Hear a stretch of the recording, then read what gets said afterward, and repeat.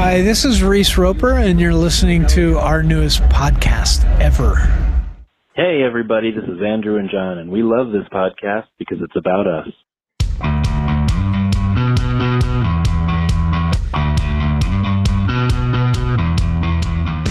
Welcome to Magnified Pod, second season, our newest podcast ever.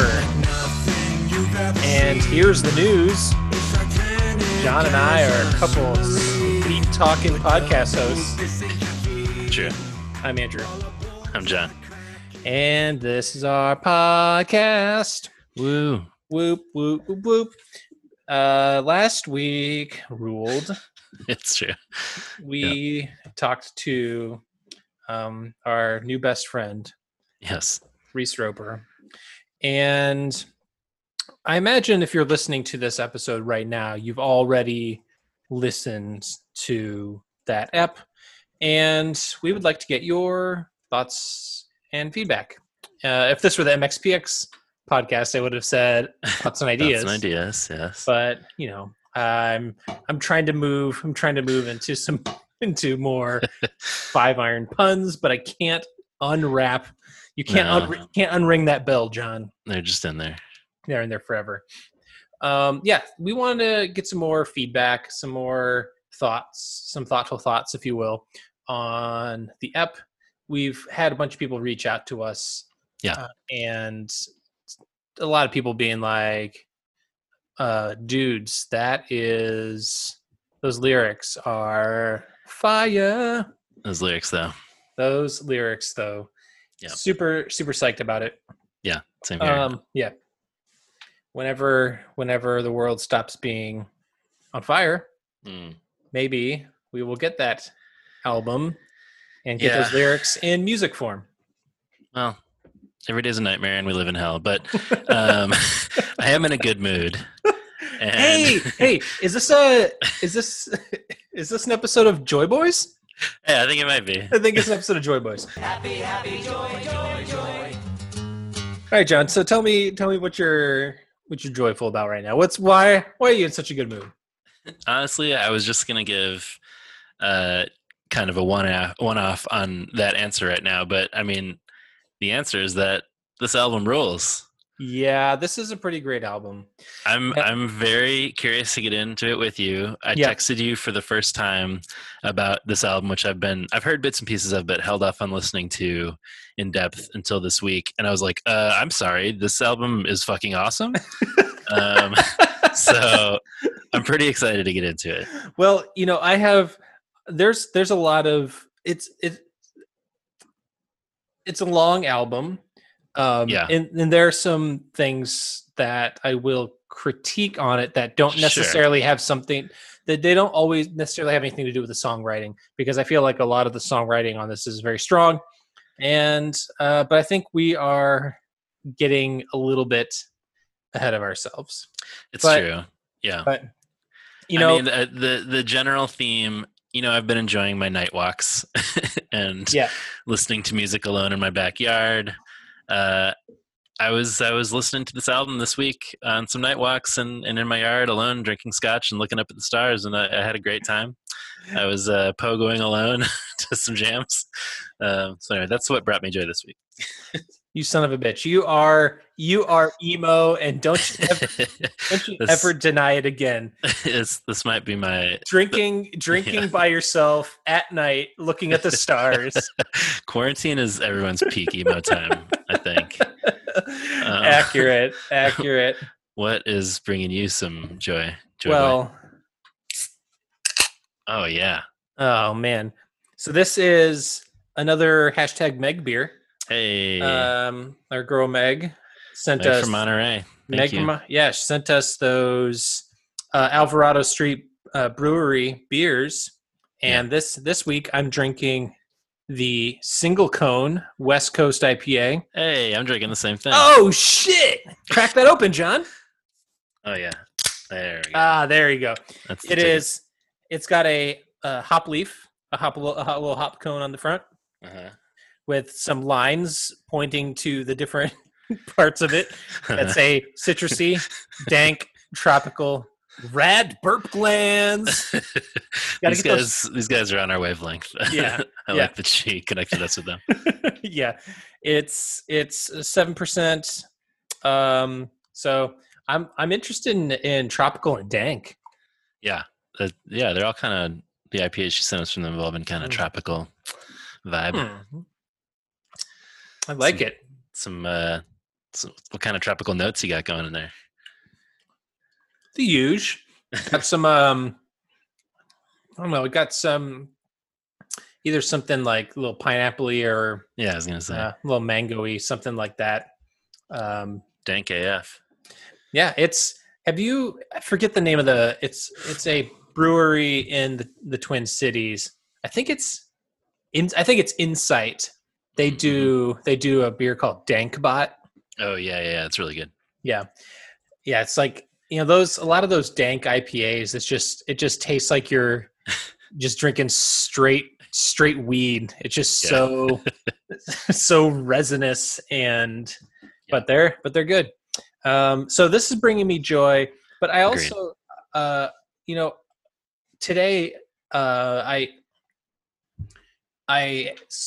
was poloing with a friend and they asked me how I was doing, and I said I'm actually feeling pretty good today. Good. Which is a phrase I have not really said in a long time. I think people ask me how I am, and I'm mostly like, okay, fine. Right. But like, I'm actually feeling pretty good. I think also I'm feeling excited for the weather we're about to have tomorrow. It's going to be a beautiful day, and I'm going to have a little fire pit hang with my landlord and buddy, Justin. Nice. It's going to be socially distant, guys. Everybody relax. So we're just going to hang and drink our respective beverages, and sounds nice. It's been a long time because he was stuck in Michigan for like over a month because he went to visit his parents, and then all the lockdown stuff happened, and he was just sheltering in place, and I was here by myself, and that's when everything became a literal nightmare. So right, yeah. How long did you say it's been since you've seen him? Well, we've. Would you say it's been a while, or? I would say, if I were to put it into terms of, I think it's been a while. Yeah, that sounds right. Okay, yeah. It has been a while, and it's been. Sorry. 10 comedy points. Thank you. Yeah. But else is bringing me joy is my unrestrained purchasing of vinyl lately. I have not really, it's like I feel like during quarantine we're all trying to find things that make us happy and like comfort us, right. Whether it's comfort food or having beers or just maybe unhealthy purchasing from online stores. That's all of these things I have been doing, like the Magnified Pod Store Envy shop. Yeah. If you wanna just go over to magnifiedpod.storeenvy.com and pick up some merch. Hey. Get a coffee mug over here. Yeah. You trying to drink some beverages over here. Always. Well done. What was I saying? Vinyl. Oh yeah. I've just been purchasing. Maybe too much vinyl. But I have also been, I've been sending you some of the stuff that I've been snagging, and I don't know. You've been co-signing. Yeah. You've been co-signing those purchases for sure. I got I also did pick up some. I got that early miniature golf Courses of America 5-iron Frenzy 7-inch. Hey, got that on the other end of that. I got that Justin Timberlake Justified LP. Yeah, good album. That Bright Eyes Lifted or the Stories in the Soil record. Yeah. When you sent me the text of that, I went and listened to the whole album, which I haven't done in probably 15 years. And I know every second of it, and it still rules. Yeah, it's a great fucking record. Yeah.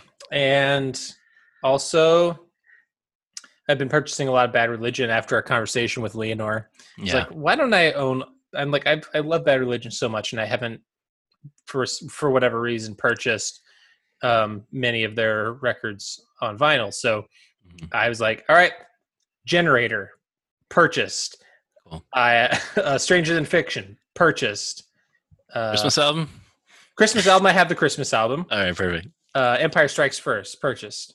Cool. So I was just like, I just started snagging those. And also my latest one today, T-Swift 1989. Hey, that's a good album. It's a banger. So yeah, I should probably pump the brakes, but that thought did occur to me when you sent me multiple vinyl pictures. I was like, I mean, if you've got the vinyl budget, go for it. And that Kevin Max Romeo Drive. I also, of course, friend of the friend of the pod, future friend of the pod. Yes, FFLP. Yeah. So that's bringing me the joy these days. Very good. It's a good list. Yep. Dear MagPod listener, what is bringing you joy? Tell us. Tell us. Send in your joyful experiences. Make a joyful noise. And shout it to us. Shout to the pod. That's what if you have Joy Boy content to send to us to be part of this segment, we're going to call it Shout to the Pod. Special mini segment. Yeah, it's a sub segment of Joy Boys. That's right. It's like a spin-off of a segment. I don't know. Yeah, when Joy Boy itself was a spur of the moment. Right. Exactly. Yeah. So this is how magic happens. This is lightning in a bottle. Exactly. When creativity strikes, you don't question it. You just yes and. Yeah. So shout to the pod. Let us know what's bringing you joy. Another thing that's bringing me joy that I just thought of is the new MXPX song. Oh shit! This week they released a single and video for Worries. Video directed by our dude Brian Buchelt. Yeah, crushing that remote directing. Yeah, with a bunch of. I thought it was like a lot of cell phone video, mostly cell phone video. Yeah, I assume he gave them instructions on gear and how to set it up and all that. But I feel like Mike. I thought I saw Mike say something about that he was borrowing Holly's cell phone or something, because I felt like there was a time when it looked like he was holding a selfie stick. Yeah, that sounds right. Yeah. But yeah, the song itself is a great riff in it. It's a fast banger. It is, yeah. It's kind of that classic like Tom guitar riff, sort of OG style. It's got your girl Emily Whitehurst on those backup vocals. I know that makes you happy. So she makes me happy. She has the voice of a goddamn angel. That is true. That is my official statement on this on the situation. More of her on everything. Thank you. I wanted to shout our dudes out though. Yep. I also wanted to shout out our dude Robert Gay, who gets mentioned most weeks these days, but he's sending in that solid content. That he is. I wanted to shout him out for a couple reasons. Number one, he was asking us our thoughts on Rick and Morty. I am a huge fan. You have not deep dive checked it out, but I do think there's a lot in it that you would appreciate. I mean, it's an extended riff on Doc and Marty from Back to the Future. Sure. Which it seems like it would be right up my alley. Yes. In the episodes I've seen is that it's very surreal and kind of, I don't know. How would you describe it? I mean, there's a lot of like philosophy. It's a lot about kind of like storytelling. Mm-hmm. I mean, yeah, they're not afraid to explore like very complex ideas, but it's also got like a lot of dumb humor in it too. Right. And the kind of like fan base around it is sort of toxic and not great. So there's like elements of it that are not so cool, but I think there's a lot to sort of chew on in the storytelling itself, including the reason he was asking us about it was the season premiere. Right. Had this element of like sort of Christian content, like Christian themed pop culture coming in as like a Deus Ex Machina in the story, and Jesus shows up, and it's really something. So, well, it's a very bizarre episode.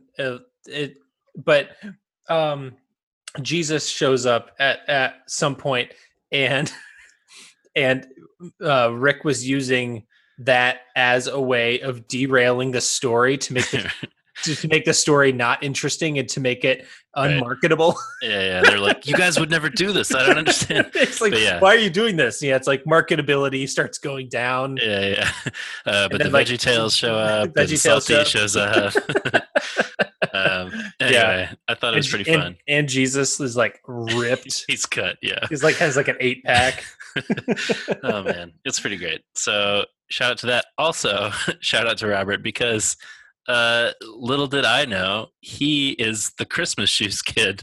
He sings the child solo in the song Christmas Shoes, the much maligned and parodied and celebrated modern Christmas classic. It has its fair share of people who love it and its fair share of detractors. Yeah. Patton Oswalt famously. Yes. Rob Lowe movie adaptation, as we discussed off mic.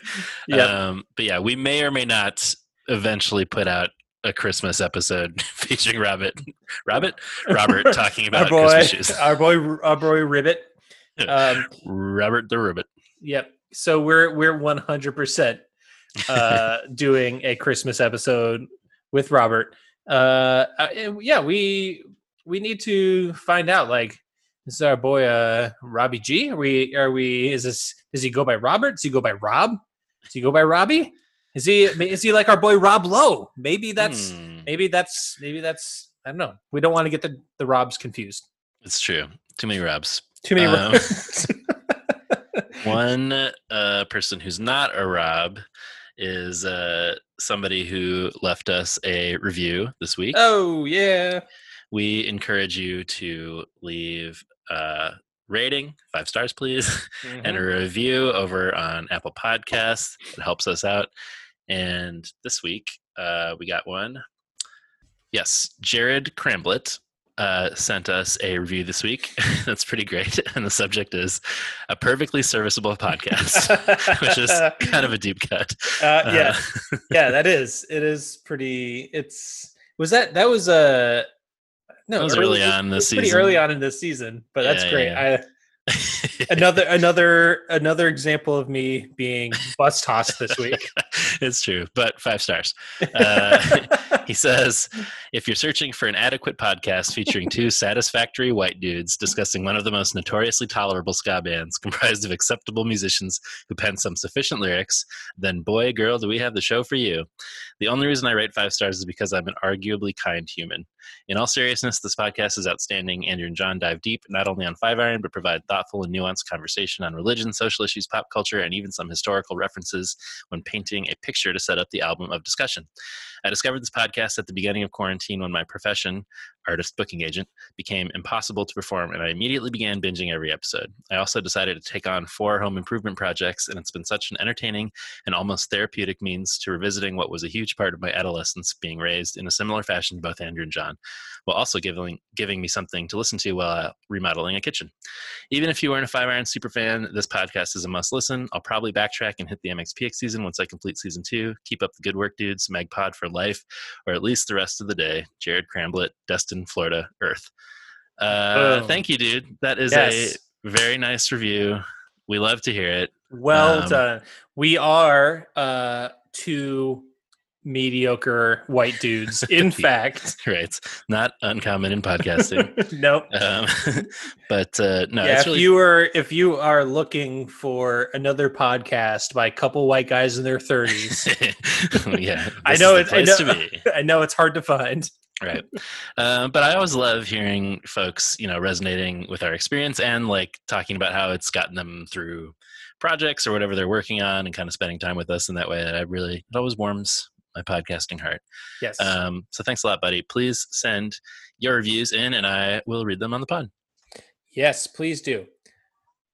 I think, John, that we need to hit up some voicemails. Some voicemails over here? There's some voicemails over here. You trying to leave a voicemail over here? Leave a voicemail? trying to communicate with us in a vocal fashion over here? Keeping it to 3 minutes in length or less over here? Yes. Google Voice does limit, for those who are new to the pod, you are discovering that. All right, so we've got quite a backlog of voicemails. So let's start with first time, short time. Megan, or Meg, rather, yes. Who left us. She went through kind of a little bit of an ordeal. Hey guys, this is my third time attempting to leave a voicemail. I have left two other awkward voicemails. One ended up on Andrew's phone because that is what you had on your Instagram account, apparently for a while there. So I thought I was calling the right number, but I was not. And the second one, I don't even remember what I said in the other voicemail. But hours later realized I never even said who I was. So I'm awesome at this, apparently. My name is Megan. I'm from Monterey, California, and I'm a huge fan of the podcast. It's been really rad to listen to you guys go through every Five Iron album. Never really thought it was possible to hear someone else or two other people talk as in detail about every Five Iron song ever as I could.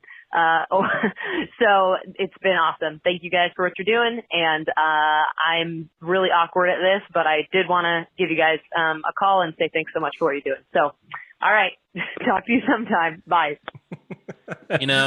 You're not giving yourself enough credit, Megan. We've gotten much more awkward voicemails than that. That was perfectly serviceable. Well, we need to give Megan a significant heaping dose of grace because for whatever I don't know what happened, John, but I discovered this specifically because I was getting a call and I didn't answer the first one, but the second time I picked up and it was Megan trying to leave a voicemail. Yeah. And I was like, oh, hey, are you trying to get, and I was kind of confused, but then she said that she had gotten the number from our Instagram or whatever. And evidently for almost 2 years, my personal cell phone has been the contact information. Where even is that? Oh, contact. Yeah. I feel like I've never noticed that. Exactly. Which is why, but my personal cell phone was the contact information for about 2 years. And she's like, and no one ever, and I was like, no. The first time it's come up. First time it has ever been brought to my attention. That's pretty surprising. Yeah, it is. But I think I don't know, we blast the voicemail number all the time and I don't know. And also for a long time we were doing the question of the weeks that we have right. Dropped. Get back on that. Gotta get back on that. But so Megan, thank you for the support and for the call and for that beer. Thank you, Megan. We promise that if there's anybody who's left any more awkward voicemails, I mean, we've had Danny Stairs calling from what sounds like inside of a tunnel all the time. So you are good. Yeah. All right, let's go to Casey. Andrew, John, dude, I know you don't know who I am. My name is Casey Shock. I left a bunch of comments on all your 5 Iron things, talking about top threes on Instagram. But anyway, I found out about you guys about 3 weeks ago, and I normally work in film as a first IC or focus puller, 12-hour days, long, no spare time. And the quarantine is, shut down the film industry, so I've had to find a side hustle. So I'm doing food deliveries again, so I have all kinds of time to listen to stuff. I'm normally not a podcast guy, but I found out on 5 Iron's Facebook about you guys. They're like, if you guys got a lot of free time, they're like, and then you thorough analysis. You guys have been really good. I'm like, that's awesome, because it's so hard to find people talking about 5 Iron these days. It's basically this ancient relic known to history, except for engine, which I can go on about, but you guys haven't gotten to that yet, so I'll leave that for later. But anyway, it's been awesome. So I didn't know who you guys were. So I was like, okay, I'll go to the album discussions. So I went to, Quantity first, then I did Boogaloo, then Hype.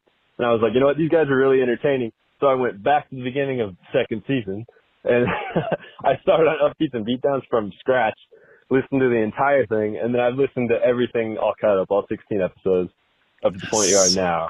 And I'm like, this is great. So I feel like I know you guys really well at this point, even though you've only known me for about 1 minute and 40 seconds based on how long I've been talking. But anyway, it's really cool too, because I was a youth group kid growing up, and when you guys are talking about Christian bookstores and finding albums that way, that's basically how I found all my albums.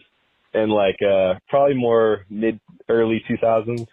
I was cracking open, you're talking about them being overpriced, because me and my brother used to always say that. We're like, gotta pay $25 for an album here. But oh man, so many great things like Relient K, 5 Iron.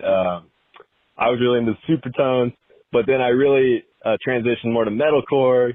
Shout out to you, Andrew. I hear you're into that. I heard you guys are both bass players too. I played bass in a metalcore band for years, and it was so fun. But anyway, yeah. I don't know. I feel like I'm gonna start rambling at this point, but much love to you guys. Love the podcast. Gonna totally keep listening. I'll chime in the future. But yeah, Magpie for life. What up, Casey? Yes. Look, dude. Casey, let me just say that this is the exact reason we encourage people to kind of just go listen to the entire episode. Yep. There are people who are like, why am I going to listen to these guys? Who cares? Let's get to the music. But I think what it does is that it makes our community tighter. We get to know each other. We are connected by our shared experiences, our shared stories. And that's what we're trying to do here. We're trying to build a community of people who, like he talks about, 5 Iron being sort of an ancient relic, but these experiences in youth group and in this Christian alternative scene that is sort of non-existent now, but we all have these deep connections and experiences and emotions together, but we shared this time together apart. But I feel like that's part of storytelling is sharing and remembering, and the memory of those times. It's important, and it brings us all closer together. So totally. Yeah, I want to shout out that Casey, we read his review of the pod a couple weeks ago. Yeah. When he said this mag is podtacular, gave us a great review. Also, I started following him back on Instagram because I am fascinated by his career. And when me and Danny and Jess from Sadie Hawkins Pod form our spinoff movie pod, we'll get him on that one and talk more about the film industry. But I am really wow. Hey, I didn't say this is gonna stop. Fucking rude. It's just a spinoff. Okay, it's like all right. It's like Shout to the Pod. It's just kind of we're still doing our main thing. It's just another thing. All right. Okay. So me and Meg and Danny Stairs and Nick Polk we'll start our own podcast. You're welcome to come on the movie pod. Thank you. That's so generous. Jesus Christ. Oh man. Okay. Anyway, in conclusion, Casey, this is over. I am done. I'm fascinated by your work, Casey. Let's talk movies sometime without this fucking guy around. Oh my God. Hey Casey, if you need a DVD, John's got one for you. It's true. Oh man, so many.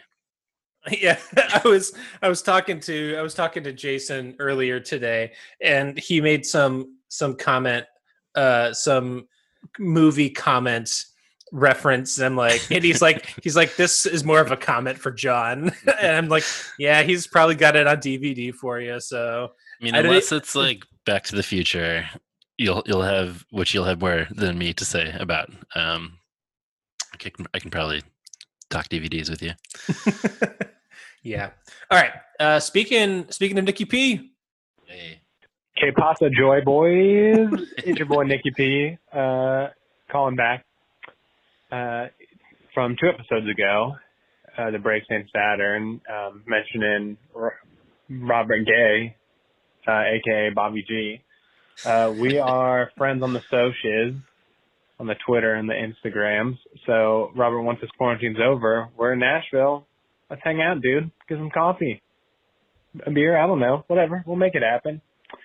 Also, if you guys are not on Reddit, I just wanted to inform you that on the MXPX Reddit, there is a Discord invite. So there's an MXPX Discord. So if you haven't had enough MXPX content, I mean, obviously, you can't get better than Magnified Pod, right. Magnified Nation, obviously. But if you want some more, a little supplement, a little here and there, the Discord server is open, and you can find the invite on Reddit. Super cool.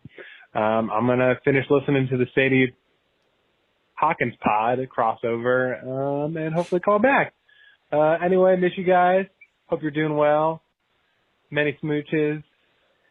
Magnified Pod for life. Peace. Thanks, buddy. Yeah. So MagPod bringing people together. That's right. Our boy Nikki P, Bobby G, best of friends in Cashville. That's right. Someday when all this is over, we'll make it to Cashville and have like a MagPod Nashville meetup or something. Because I've always wanted to go there and I've never been there. I'm sure you have been there, but yeah, I have family in Tennessee, so right. I've been going to Tennessee my entire life. I think we've talked about this. Yeah. So speaking of Sadie Hawkins pod, I've been getting bus tossed all week. Really? by people for shit talking Matt Thiessen with her. Yeah, well, yeah, Danny Leary put me on blast. They sure did. First of all, but he also put us both on blast for giving him shit for downloading, like just making some joke about Napster, and then saying like, oh, we're totally fine. We're totally like giving him shit for downloading something off Napster. But then when Reese said that he got the unreleased version of Bleed American by Jimmy Eat World, we're like, oh, that's so cool. so he's like bus tossing us both there. But hey, I stand by my Matt Thiessen takes. But then also people were somebody else was like making fun of me that I always seem to forget Sadie Hawkins pod. I always, for whatever reason, I can't, whenever I try and remember the name of the podcast, it's like, why can I not remember for whatever reason? I don't know why it like fails to, and then you're the one who's like, Sadie Hawkins pod. That's the name of the podcast. Does that make me sound like a dick? I don't know. No, it makes me sound like an ungrateful asshole. Yeah. Well, I got nothing to add to that except, Nikki P mentioned Discord. I'm so old. I barely even know what that is. Do you know what that is? Yeah, there are, I feel like it's almost kind of like a, is this going to make us both sound old? Yeah, maybe so. I feel like it's sort of like almost like a message board. Okay. Where you can maybe do some live chatting over there too. Okay. Which is different from Twitch, where you can do like streams and stuff. We are both 90 years old. Is that where I send my snaps? Yeah. What about my TikToks?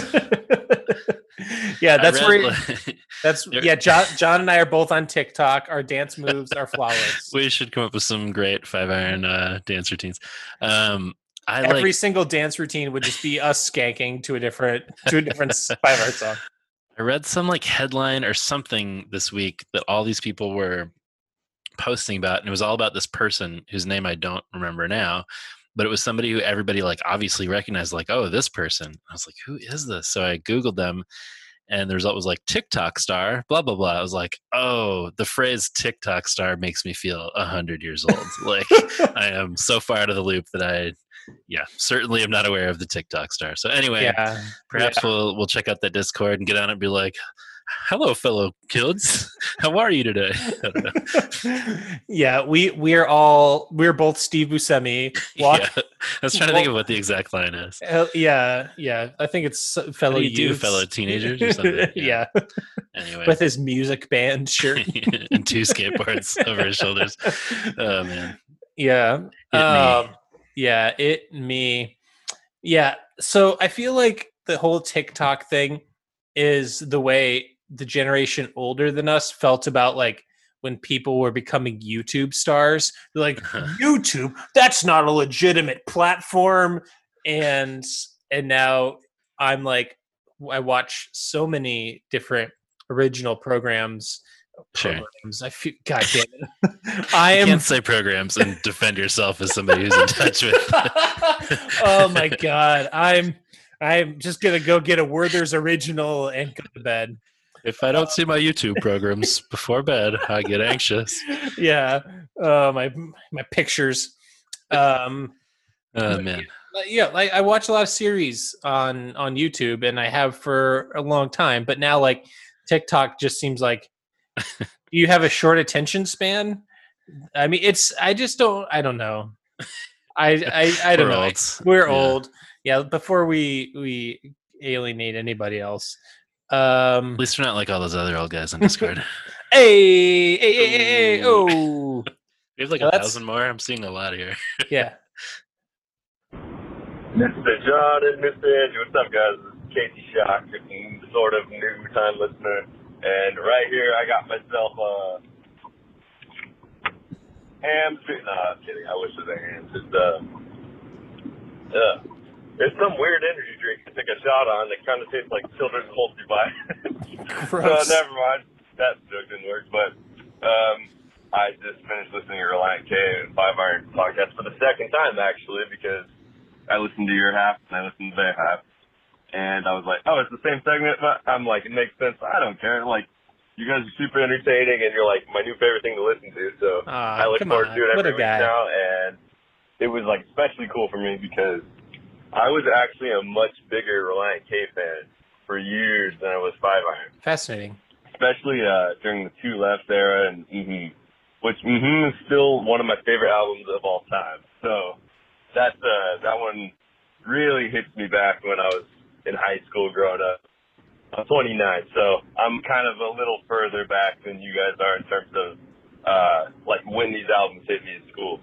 But yeah, I remember like skating with my brother, like making skateboard music videos, and I was cutting which to bury out there, the hatchet to it. I'm like, oh yeah, this song would go great with a skate video. And then we'd also do other things like take out random 5 Iron, like Farsighted, cut stuff like that to it. So it was super fun. Speaking of which, I'm like, I just got vinyl Electric Boogaloo and Quantity's Job 1 off of, I think it's SML XL. Never heard of these guys, see if any good. I was checking out unoriginal vinyl though, since you guys are always talking about them, and I saw he's got all the O Sleeper albums, and being a metalcore dude, I love O Sleeper, and Son of the Morning is one of my favorite concept albums ever. So this whole Brave St. Saturn concept album mood I'm in, I'm like, I kind of want to go pick it up. But yeah. Anyway, dudes, I'm excited to keep listening to these. It's like one of my new favorite things to do while I'm out doing food deliveries during this quarantine. And Mag Pods for life, of course. That boy Casey Shock. I love this dude. I love this dude too. Casey sounds like he's having a great time, and Casey, I want to have a great time with him. Do you know what he sounds like? He has the voice that sounds like he's always smiling. Yes, 100%. Right. Yes. You know, it's He just sounds he's so psyched about life. I love it. I love that we're part of what's making him psyched. Also, please send in your metalcore band's music or tell us where we can find it. 100%. Come on. I mean, we play. Yes, we've talked about our. Let's start our bass player band. Yeah, let's be Death from Above 1979, except for drum and bass. It's just bass, all bass. Oh man. Yeah. So we've played our boy David Robledo's ska band on here. Let's get some metalcore. I want to hear someone's metalcore band. Hell yeah. 100%. Hell yeah. Our boy Robbie G over here. MagPod for life. Robert Gay here. Been listening. Took a little bit of time off. Music stuff. Did the whole Mother's Day thing. Socially distant. But as I've listened, I've had a couple things, and I wrote some notes down so I could put them all in one phone call. So I talked a little bit about the Roper. Danny Stairs, take note. Show that Paramore opened, and that was really cool. I've also seen some other interesting performances. I saw Reese and Leonore do their poetry and music, like acoustic tour. It stopped at Rocketown, which is a Great St. Patrick reference, is a venue here in Nashville that's owned and started by Michael W. Smith, of course. Oh, we know. We know. Robbie G, you have to go back and listen to our Pods or Pods Forever episode. Trust me, we get down with Smitty. Yeah. So that was a pretty cool set. I also have seen MXPX and Fiber and Frenzy at that same venue, so it's fun. I saw Breakdance Saturday at Cornerstone. Oh, wow. I don't remember that much. I remember some drum machine involvement, but also Andy on drums, some full band kind of stuff, but at times some, like, tracks. Remember, I think Reese actually was signing, like, 1 or 2 autographs afterward, which was super, super rare. I don't think I got any, but I'll go through my stuff when I get back to my parents' house, which is under lockdown right now, for me at least. I did see MXPX and Page of the Lion and Amberlin and Unwed Sailor at Cornerstone 2002 as well. Yeah. It was super rad. And Yellow Second. I've seen them a few times. They're super, super great. So Doug Knaple. He lives here in Nashville, and I know him a little bit. I reached out as a fan a couple of years ago, and at that time I was a little more conservative. And as I've progressed, I feel like we're on a fairly similar page politically. I just started taking the piss out of a lot of stuff Doug would write on Facebook, and we got into these arguments. And I think it was like the summer of 2017 was the last time we really talked, and we just kind of got a little heated, but it was like, hey, let me take you out for fish and chips and a beer, and let's talk about this in person instead of having a war on Facebook. And we don't agree on everything, but I appreciated that he wanted to do things that way. So, yeah, that's about all I got to share. MagPod for life. Enjoy the cover. I did a little thing of, what's the title? Buildings Tumble. Which only makes you think of Tumble Down. Anyway, MagPod for life. Bye. Thanks, buddy. I appreciate any time somebody says MagPod for life 3 times in their voicemail. Are we gonna have to change the expectations? Did Robbie G just he raised the bar? He raised the bar. All right, everybody. Minimum 3 MagPods. That's fascinating about Doug Knaple. He has come up a few times on the pod, and how it bums us out. Yeah, I mean, I also grew up loving Earthworm Jim, loving his art, loving that he did the stuff for Five Iron. I'm still into the stuff he does, but we have discussed his outspoken political leanings and how they are not jiving with ours. But I do think that's really interesting to hear, that you guys kind of like sorted it out in that way. So might have to bring that up in our Christmas episode. Yeah, I appreciate anybody who, it's so easy to dehumanize somebody on social media, but yeah, when you're sitting down and just trying to get to the heart of why you disagree versus just being like, you're a piece of shit. Right. Well, I appreciate that. So I can respect that. So what you're saying is open invitation, Doug TenNapel. We'll grab a hams with him. We'll talk through this whole thing. We'll just fly down to Nashville, have some.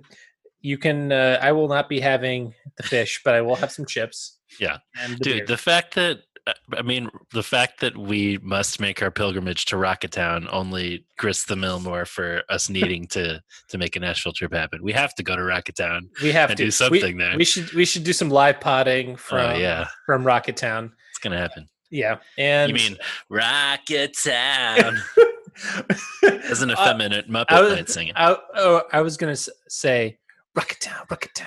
I mean, that's my preferred Rocketown. That's your preferred methodology. That's right. A voicemail from a guy we haven't heard from in a while. What's up, guys? Jason Ariano, aka the LAFC Punk. It's been a while since I called. I've been busy working. I'm one of the, as you call, essential workers. Work at Sprouts grocery store, so it's been kind of crazy. That was crazy. First few weeks were hell on earth. It just sucks having to wear a mask at work all day and having to deal with people who are paranoid. But just thank you guys for your podcast, and it helps me get me through the day, going to work, going home from work, taking my morning walk every day, which I'm at right now, which on a side note, for those of you who like MXPX and the Ataris, I'm in San Dimas, California. All right. San Dimas High School football rules. That's right. Hey, you guys keep up the good work. As I'm going on my walk today, I'm listening to your interview with Reese Roper, so kind of fun to listen to. That guy's great. I love how he has such a cool attitude of just kind of ripping on himself. If you've ever seen them live, they do it at their show too. So thank you guys again. Keep up the good work. See ya.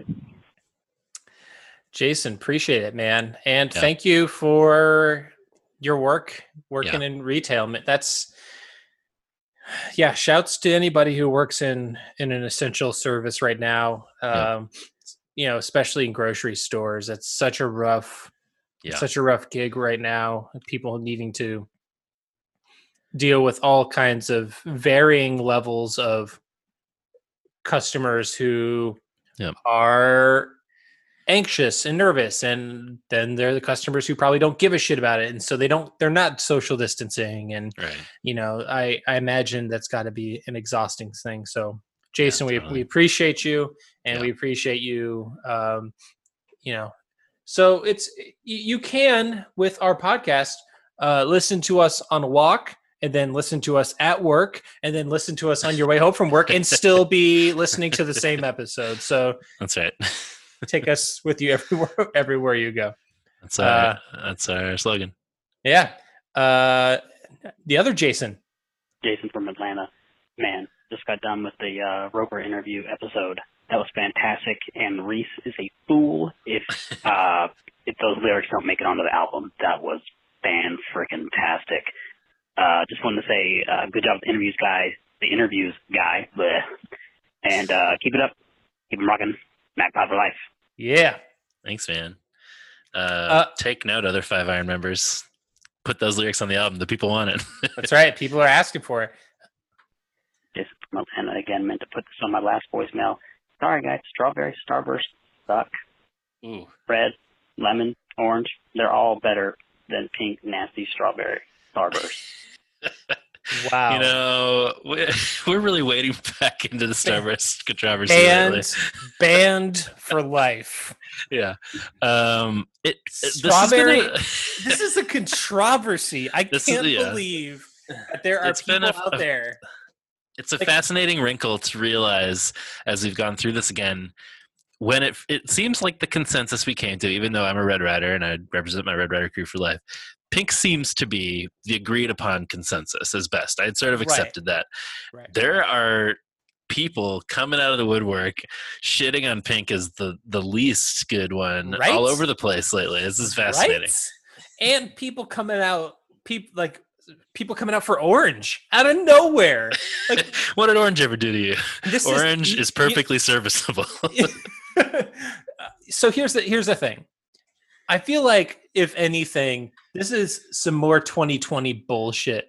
That, of course, in 2020, people would be throwing pink starbursts under the bus. It's strawberry, people. It's delicious. It's refreshing and light, and look, I am a pink boy. John's a red rider, and we won't have you coming onto our podcast. Oh man, there's a reason there are packs called Fave Reds and not Fave Orange and Yellows, because no one likes them. Oh man, well, you have put on notice. It sounds from his ranking that he's a Red Rider, so I welcome him to the fold. But. Okay, fair. Hey guys, it's Brian from California again. Calling about last 2 episodes. So we'll start with the most recent one. Reese Roper, awesome episode. It's super fun listening to him. Okay, enough on that. And then going to the Relient K. I'm a little bit older than you guys. And I think I mentioned last time I turned 40 this year, super fucking old. And I think by the time they were kind of coming out, I was sort of moving on from the scene. Aware of them, sort of, but not really. Your crossover pod, I gave it a shot. I was never a fan at all. Or the way I remember them, I didn't like them. Gave it a shot since you guys did the crossover pod. And yeah, they're fucking terrible, cheesy music. Don't ever bring them up again. That's pretty much it. And then, also, you guys don't know who Mike Knott is, which is crazy. So you know who Reliant K is terrible, but you don't know who Mike Knott is. You guys have got to listen to Mike Knott. He's really fucking cool. The Tooth and Nail album he put out is pretty fucking badass. So anyway, that's it. Peace out. Mad pod for it. Shit. Mad pod for life. Bye. Yes. Thanks, buddy. Redeemed yourself. Perfect. Nailed it. Thanks, Brad. Yeah, so so here's somebody else coming to my defense for essentially, maybe not directly coming to my defense, for sort of the cheesy element of Matt Thiessen's lyrics. I mean, yeah, I think I'm pretty much I think I'm more with Brian than with you, Andrew, in the sense that I just felt like I kind of missed their whole time and sort of dismissed them as just kind of like cheesy and poppy. So I'm still willing to be, I have been going through them since we talked with Danny and Jess, and I'm willing to be convinced, but like, yeah, I never really was on the hook for them. I mean, I'll say Forget Not Slow Down, the times I've listened to it, is significantly better than some of their earlier works. Yeah. Danny's gonna be so pissed at us after this. Yeah, he's just gonna like clip out the sections. This section right here with the words that I'm saying right now. He's gonna have a poll quote and bus toss us both. It's like, hey, when was the last time we went on your podcast to just, come on, man, give us a break. We've got the hottest of takes, but let's be friends here. I've also seen a few people mention that they were surprised that we didn't know Mike Knott either. Mike Knott, yeah. And yeah, I mean, when Reese was talking about him, I was like, I know the name. I just like didn't do a deep dive on him. And I did go back and listen to some of the stuff, and I do really like it. And I don't know whether to attribute it to like our age or just the particular styles of music that we liked, but I guess we were kind of in that window to like not be fully on board for Relient K, but also have kind of missed Mike Knott. So anyway, all that to say, I have done a little bit of research and I'm into it, but need to do a deeper dive still. But I like him a lot from what I've heard. Here's a guy that we talked to recently.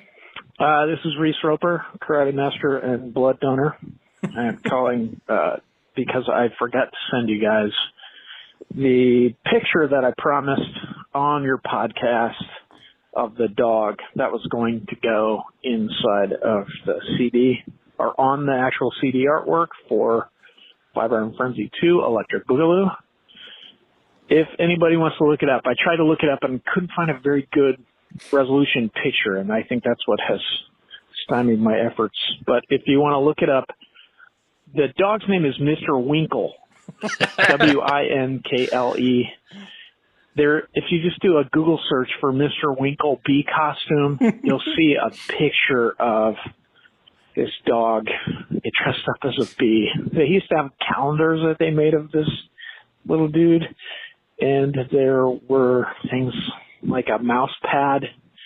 That was where we got the idea. It was a round mouse pad with Mr. Winkle on it, and Keith and I thought it would be fantastic to put on the CD, but we couldn't license it. So all of you can go look that up. Thank you, Andrew and John. Thanks for interviewing me. I am trying to listen to it, but I sound like I can't finish a sentence without starting another one. And I say the word like about 1,000 times in each, like 1,000 times in each sentence. Love you guys.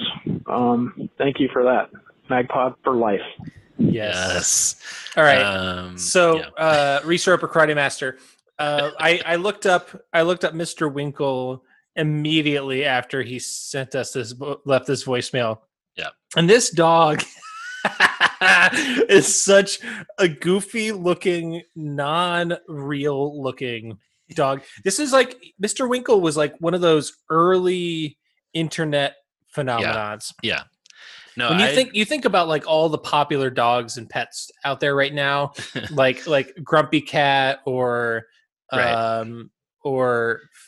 what's there? I can't think of any off the top of my head. There was Bubs. Little Bub. Little Bubs. Whatever. Yeah. So yeah, those sort of awkward, weird looking pet, but like Mr. Winkle has like his tongue hanging out.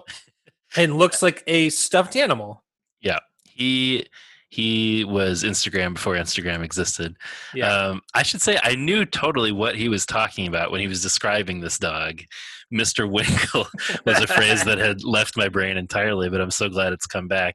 But yeah, as soon as he sent us the picture, I was like, oh yes, that's exactly it. I also remember him because he was on Sex and the City. Really? Mr. Winkle made some TV appearances. I remember that. Yes. Well, I texted a picture, right. a picture of Mr. Winkle with Betty White. So I didn't realize that Mr. Winkle was that famous. Oh yeah. But I did find the picture of him in the bee costume. Yes. on something, I don't know if it's a book or whatever it is. It says, "What is Mr. Winkle?"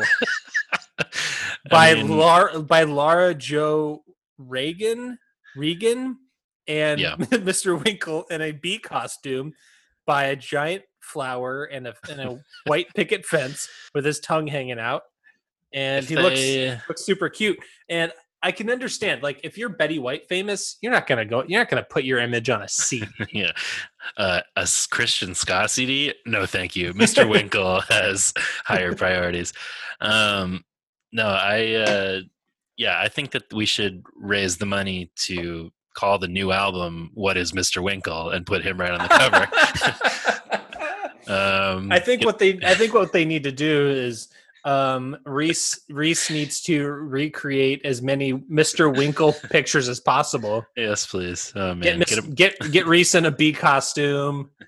Get him to meet Betty White so Betty White can kiss him on the face. That's right. Mr. Winkle, get him on the pod. He's probably long dead. Unfortunately. Yeah, according to his bio, he was born in 1996. So unless no death date though, no death date. Okay, fair. Mr. Winkle is eternal. Oh boy. That's the name of the new album. Five Iron Frenzy, Mr. Winkle is eternal. I would welcome it. Yeah. We have 97 voicemails from Danny Stairs, but we are not listening to all of them. What's up, guys? Your boy Danny Stairs, enjoying this episode with Reese. Just got to the game. Enjoy the concept of which is doper with Reese Roper. I think you really missed a golden opportunity. Should have done a quiz show where he had to come up with 5 iron lyrics. Bet you the guy wouldn't have gotten a single line. Of course, we've all seen him do it live. It just would have been funny to see if he does know any of his own lyrics. Anyhow, MagPod for life. Yeah, I think that would have been a funny and also shitty way to end an interview. Yeah. Hey, asshole. do you know any of your own words? I mean, I know. Yeah, Reese is self-deprecating, but I don't need to embarrass Rub him it in and his face. put him on the spot like that. I mean, if I put up all the words to Flesh Marks on My Heart, you might not remember all of them. That's true, but I've also haven't been singing them for 25 years. I mean, fair. What's up, guys? Your boy Danny Stairs calling regards to Reese's little sneak preview of the lyrics to While Supplies Last. Yes. I got 2 words to say. Fully submerged. I'm all for this. I can't wait to hear how that sounds. It's going to be good. I'm glad that he's still writing Reese songs and he never turned beige, as you guys talk about this episode, that kind of Matt Thiessen style writing. Anyhow, man, Pop for Life, 2 little motherfuckers, etc. So I love you guys. Oh, man. So many reasons to say God bless Danny. I feel like Fully Submerged gets tossed around like fairly often, but that's a pretty deep dive. Yeah, it's hard to explain. Toodaloo, all the references. Yeah, that comes from like a really early episode where we were like talking fanfic, I think. That sounds right. Yeah. So this was a long time ago. Like for anybody listening now, they have no idea. That just makes it even better. Yeah. So I just want Reese and everybody in the band who is listening right now to take note. We have so many people who have reached out to us. It's true. That are like, while supplies last, fucking yes. Yeah. Everybody is super into it. And I mean, come on. It's that song rules. And I can't even imagine if there are 6 more songs like that. Oof. Where Mr. Winkle. Mr. Winkle. Bringing that fire. Oh man, just burn it to the ground. All of it. I totally understand what he's saying about how it's kind of like currently missing the 5 iron elements of also pointing the finger at himself. But I stand by my assertion that I think we can let it slide for this one. Just let it be fire, hot fire. I mean, I don't really care if it's not pointing the finger at himself right now. No. There's plenty of times that one can point the finger at themselves, and that not every album needs to be like, hey, everything is a nightmare. Hey, but sometimes I also suck. It's like that. We don't need to bring it back to that all the time. It's true. If ever there were a time to point the finger outward, it is 2020. 2020 when everything is fucking trash. Is that's a lot of voicemails? Is that everything? I think that's all we're gonna do. All right, that seems fair. Well, thank you, everyone, as always.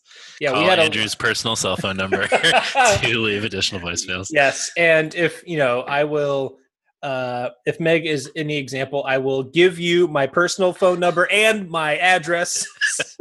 If you have beer to send us, we'll risk sending you our personal information. Yeah, that is true. It worked out so far this time. It has worked out. The one data point that we have. Scientific study completed.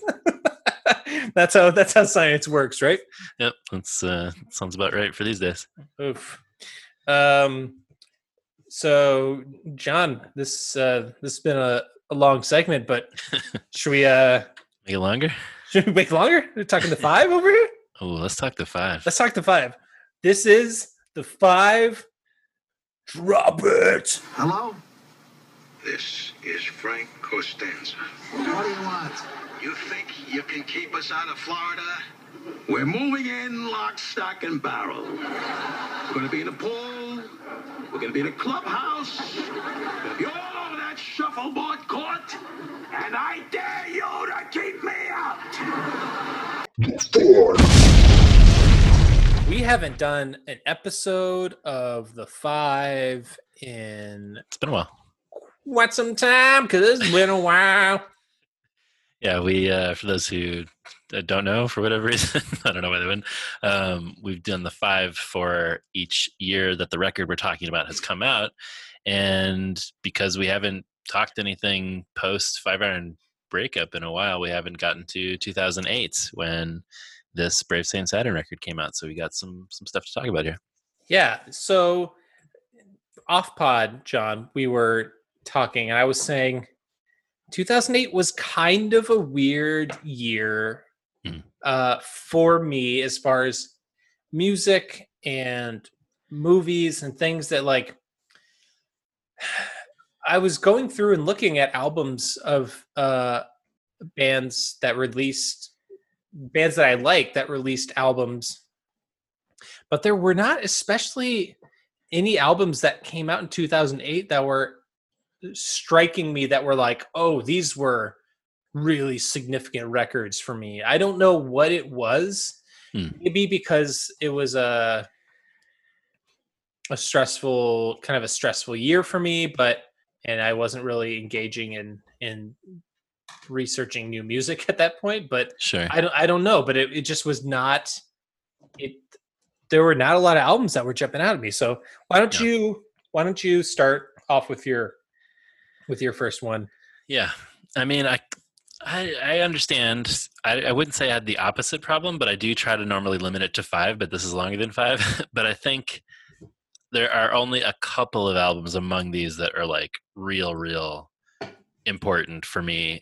I'd say otherwise it's a long list of albums I like a lot, but that aren't like all-timers. But Portishead, I've talked about them on plenty of other 5s, but their third album, came out that year, and I really love that album. Vampire Weekend's self-titled record came out that year.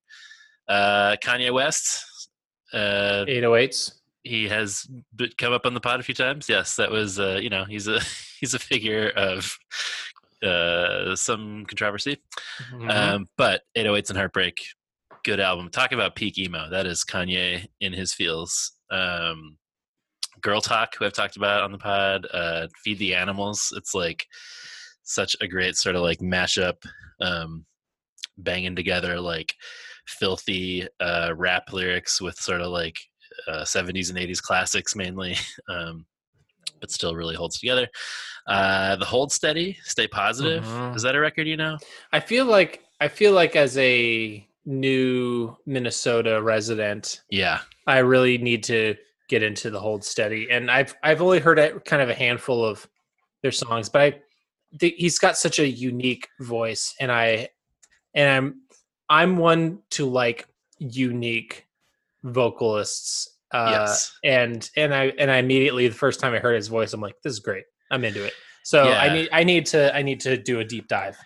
Yeah. So I mean, the real heads out there, the Minnesota heads, know that there was a band called Lifter Puller with the same lead singer Craig Finn and the same guitar player, and they were a little more indie, but featured his very like specific vocal style. And then they moved to New York and formed the Hold Steady, which is much more kind of like bar band sound. But I would say for sure check out Boys and Girls in America. That's my favorite record of theirs. And then Stay Positive is interesting because he clearly had Lifter Puller was a little more punk leaning.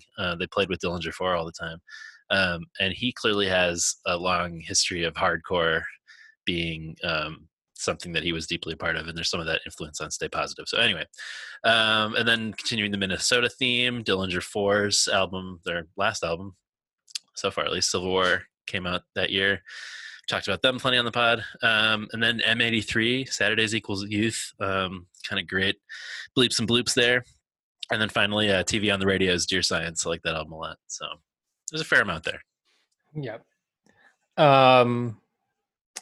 So I'm only calling out one record from this year specifically because of the story affiliated with the record, and that it is such a year specific thing that happened. So Magnetic Fields put out an album called Distortion that year. Yeah. And it was also the first year on this tour that I saw them live. Ooh. They were playing at the Old Town School of Folk Music in Chicago. But it had already sold out. And so I had seen that recently the Magnetic Fields had just launched their MySpace page, and I made some comment on one of their posts about how I'd wanted to see them, but the concert was sold out. And Claudia from the band reached out to me and said that they had some extra tickets. That's awesome. And that they would set them aside for me for one of the later shows. And I was able to get their a CD signed for our boy Eric Nordenson. Nice. Because it was his birthday around the time I was going to the show. And so I was able to get the band to autograph the CD and sign it to Beard. Awesome. And I've seen I saw the Magnetic Fields a couple times, maybe 3 times in Chicago. I love them so much. They're an amazing show. Stephen Merritt is so funny and wry, and I just love them. They're such a great they're so great. So yeah, they have been on my need to see live list forever. Somehow it's never happened. I really want it to, and they I think just this week put out a new album, Quickies. It's all like short songs, and they were supposed to be touring right now, but I know those got moved to next year. But I really hope to see them at some point. I mean, I would say I love a lot of their albums, but 69 Love Songs is truly one of my favorite collections of music ever. It is an iconic collection of songs, and just shows you the sort of prolific sort of writer that Stephen Merritt is. Yeah, we're just gonna knock out 69 songs and have the vast majority of them be absolutely great songs. Also, if you should check out their album I, which is an outstanding record. I just love them so much. Well, that's a great story associated with them. Yeah, they also have a song. I think it's off their Realism record. I think it's off that one. They have a song called Andrew in Drag, and perfect. You have some friends, Andrew in Drag. Just, awesome. you know how Stephen Merritt sounds just like that. Exactly. Anyway, the book of love is long and boring. That feels like a very 2008 story. To be hitting up their MySpace. They were reaching out directly to me on it. But that's wonderful. I love that story. That's great. Okay, moving on to other parts of culture. As I have alluded to already this episode, I have some film snobbery in me. Most of the movies from this year, though, I'm a big dumb old popcorn flick guy, because that is a great movie. I mean, it's a great year for superhero movies. You got Dark Knight. Some would say unimpeachably the best superhero movie. I don't know. Iron Man, recent watch by Andrew. Yes. Iron Man, probably still my favorite Marvel movie. I don't know. Fascinating. Hellboy 2, The Golden Army. Anybody? I love Guillermo del Toro. I love Hellboy, but I think the second movie is way better than the first one. Anyway, WALL-E, Pixar, robots. Love WALL-E. Climate change, everything's falling apart. The world's yes. I mean, they come back to Earth, so it all works out in that one. Maybe things will work out that way. But then getting to the filmy person end of things, Synecdoche, New York, the Charlie Kaufman movie came out that year. That is a wild movie. And then Let the Right One In. It's like a Swedish vampire movie. You know this one? What do you think? I mean, it seems like, Sweden. I don't know. It's pretty emo, but it's... what are you trying to say? I mean, nothing. Flesh Marks on My Heart could have been a subtitle for it. Let the Right One In. Anyway. Yeah. Well, so I have another. So Dark Knight is my other one of my other fives. Because I have a specific memory Mm-hmm. So a lot of these things are kind of linked together. A lot of these kind of are. So I will cycle back to another part of this in a bit. But so I saw it in the theater, but my favorite viewing of it was at the Skyway Drive-In Theater in Fish Creek, Wisconsin. Okay. Shout out to any Door County listeners out there. Sure. So it was a double feature. They play The Dark Knight and then the Steve Carell movie Get Smart, which interesting did not stay for, but it's nuts to remember that Heath Ledger died before this movie even came out. Yeah. And that he was only 28. Yeah, that's wild. I forget that's how young he was. Right. But he also won posthumously an Academy Award for Best Supporting Actor, the only person to ever win this award posthumously. So I feel like that's kind of a big deal. But yeah. That sounds awesome. Drive-in movies making a comeback in the age of COVID.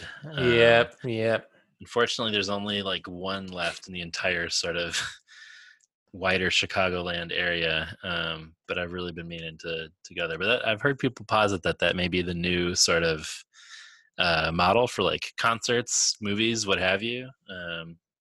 Dude, drive-ins are kind of dope. I mean, you can like it's just you can still talk. You can have your own beverages if you want. Probably, I don't know, depending on yeah. It was I think my first and only drive-in experience, and I thought it was pretty great. I recommend in the Twin Cities Valley High, the drive-in theater. It's like kind of right on the edge of St. Paul into like okay. Lake Elmo, Woodbury-ish. But that's a fun place to go. Definitely had plenty of adult bevies there. But yes, Dark Knight. That's what's up. Okay. 2008, I feel like most people, when they think of it, think about this guy named Barack Obama. So 2000, yeah. I was living in Washington, D.C. for most of 2008. And I had started volunteering with the Obama campaign in 2007, like right at the beginning. Bro, you a lib over here? I mean, you one of those dirty libs over here? I wouldn't say I'm a social justice warrior, but you one of those SJWs over there? Big time SJW. But yeah, I started volunteering for his campaign. I had friends who worked on his campaign and stuff, but like maybe I've even talked about this on the pod, who knows. But in the early days when he was like a long shot candidate, Jenny and I would be volunteering in rooms of like 25 or 50 people, and he'd be doing his thing in like a small bar or people's living room one time, and we were like checking people's coats. Met him several times, believed in him.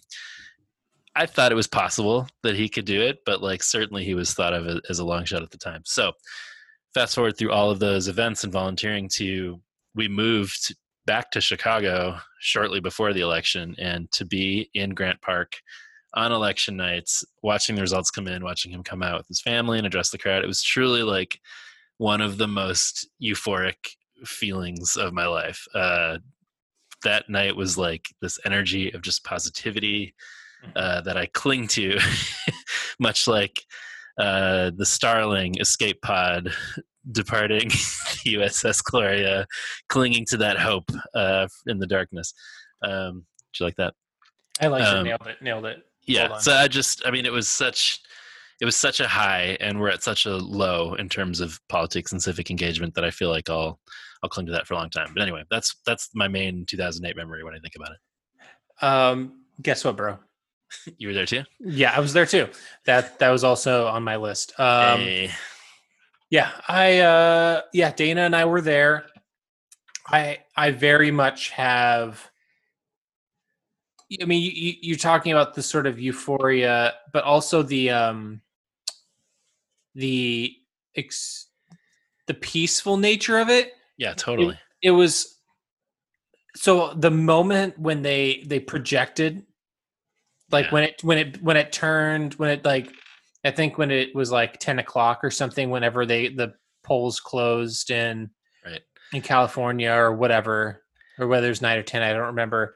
And then they immediately projected Obama the winner. Yeah. Everybody lost their minds. Yeah.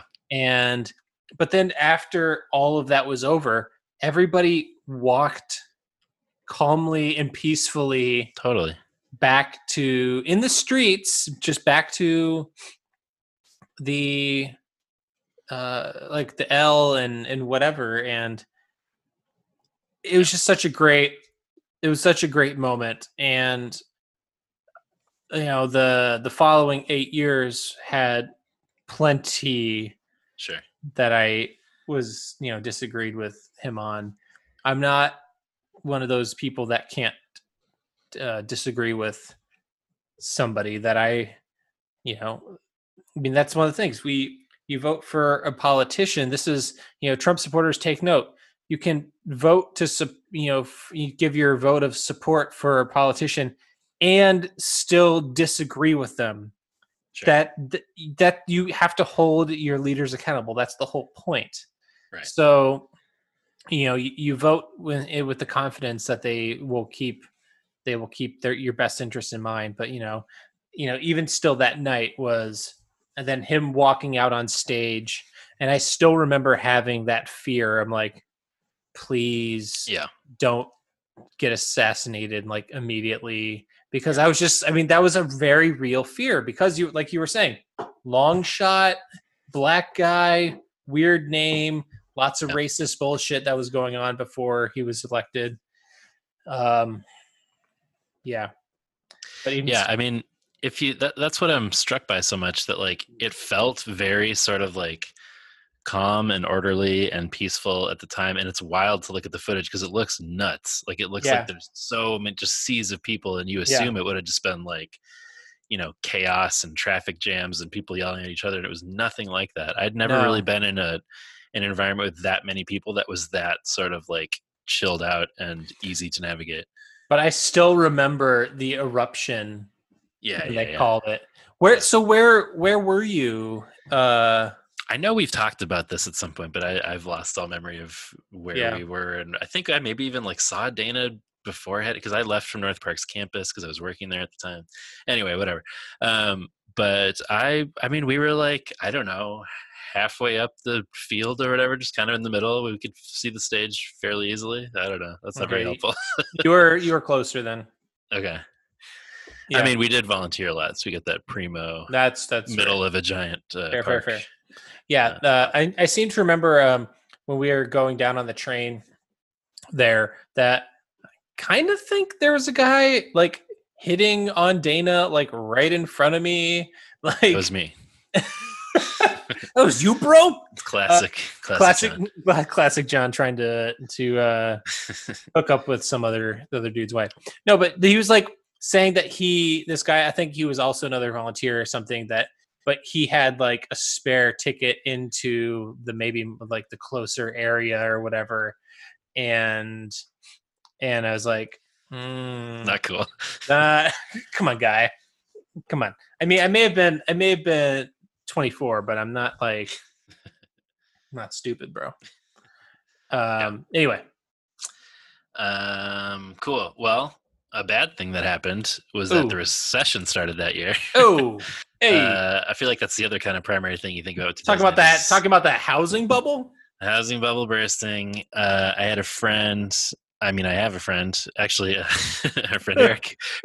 Eric, who brewed us a perfectly serviceable beer, the lead singer of Tiger Jack. At the time, he was working in like community housing in the Bronx in New York, and he was warning us of this whole thing way before it happened. And I was like, I'm not really tracking, but like what he's saying can't be as like catastrophic as he's saying it will be, because he was just seeing all these Wall Street investments into housing bubble stuff. And anyway, that did not go great. I think understatement of the decade. We were 2008, not super good. Not super good. Maybe we'll look back on that time as something that went okay, though, depending on how all this shakes out. We'll see. But no, I think we were really lucky to graduate right when we did. Like, I feel like this generation, especially those a few years younger than us and more than that, are now living through multiple economic, I don't know, global blow-ups. And a lot, like, it's even kind of wild that we had the liberty to sort of like go to a liberal arts school and study whatever we want. And like, I got a job in that at leaving school. And I know that wasn't everybody's experience, but like, it really felt like a few years later when I was working there again, the main focus of students was like, I'm doing what I can here to like try and get a job. Like, I'm not like trying to find my passion. Like, getting a job is unlikely, so I'm trying to find it. So I think about that a lot, that in 2005 when I graduated, it was kind of like right before all that craziness hit. So anyway, recession. Yeah. If I mean, I loved my North Park liberal arts experience, but same. To your points about searching for your passion and studying what you enjoy is what leads me to my number 4.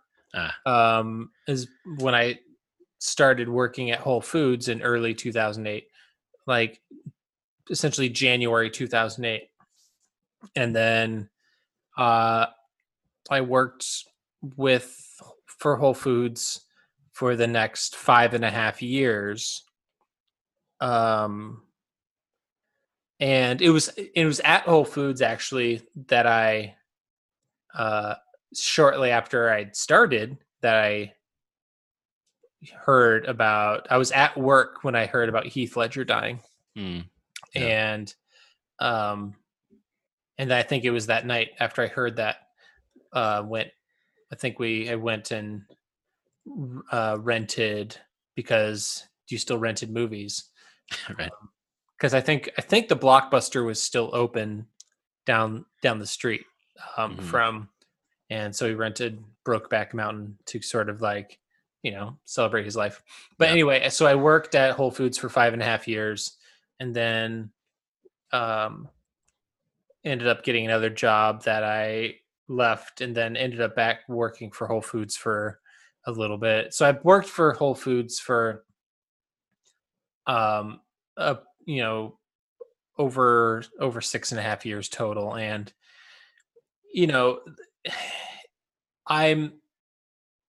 so this is one of the things, like, customer service jobs are 100% important and should be paid a living wage, which a lot of them are not. Right. And that was one of my struggles, but also just like, it was never one of my passions. It was like a lot of my jobs I just sort of fell ass backwards into.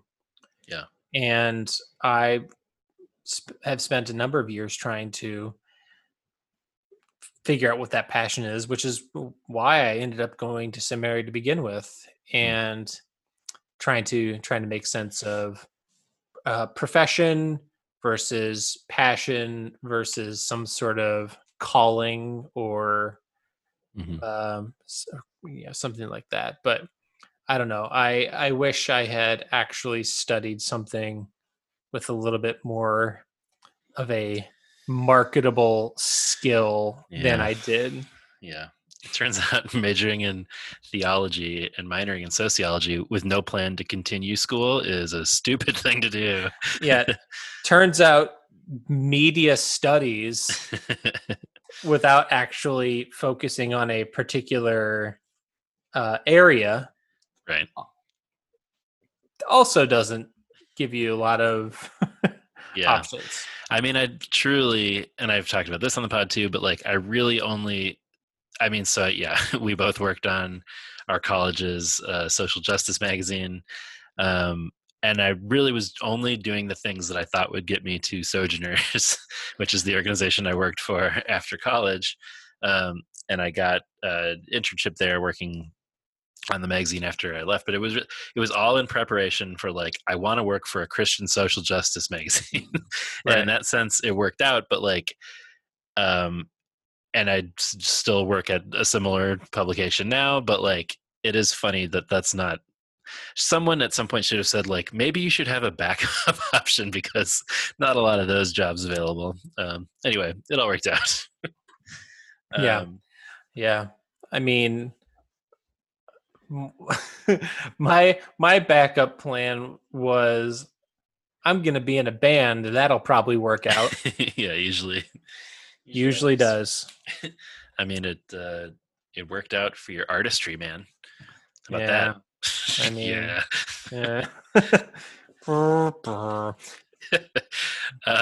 okay. Moving on from the recession, I wanted to close it with something that's not a bummer, which is Jenny and I got engaged that year. Hey! We got engaged in New York. She lived there for a little while, and then moved back to Chicago that fall. We knew we were going to get married in Chicago and kind of come back here to start life anew. But yeah, I think that's the other kind of big thing for me that year is moving back and getting engaged. And we lived in Andersonville in Chicago, and just that feels like a special time in that way for me. So that's the end of that chapter. Well, my last chapter goes from what we were just talking about to a band that I was in 2008. And with these peekaboos over here? No, it was pre-peekaboos. It was pre-caboose. Pre-caboo, just to say it. This band was called A Phantom Reprieve. Oh, right, of course. Yeah, that was it was post John Doe Project and pre-peekaboos. Yes. Right. And yeah, it was a fun time, but not very successful. We were drinking a lot of do you remember Sparks? It was like vaguely like an energy drink liquor combination or something. Yes. Yes. I'm drinking lots of Sparks. Super great for you. Yeah, jamming and playing shows to nobody, and but we were covering the Electric Six song "Gay Bar," which was one of my favorite covers. I would always be the lead vocals on "Gay Bar." Yeah, that's awesome. And this was before the peekaboos, when things got a little bit more serious and put out a record and everything. But it was also this was also during the time. Both of these bands were at the time when I was working at Whole Foods and trying to balance being in a band and being in retail is just so fucking awful. It's so terrible. So pretty sure I remember the Phantom Reprieve MySpace page. Yeah. Speaking of MySpace, there's still a Phantom. I'm sure you can Google, you can YouTube a Phantom Reprieve music videos, not music videos, but like live shows. There is definitely a video of that somebody in my band created of me performing "Gay Bar." Might have to share that on the socials. Oh, jeez. I don't know. YouTube it. I don't know. I Discord it or nothing. If there's no Phantom Reprieve Discord, I'm not interested. There's no fan. Yeah, our TikTok was lit. Oh man. Well, that was a 5. Let's close it up. Let's do it.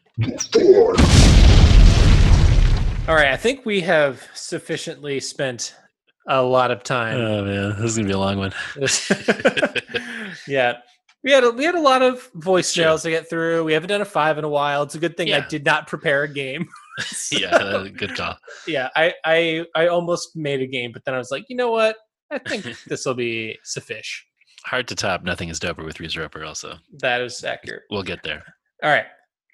When we come back, the Gloria will make its final descent I guess. I don't know. Sure, that sounds right. Yeah, well, the Final Descent, it will, the I've got nothing. We're gonna discuss Anti-Meridian when we come back.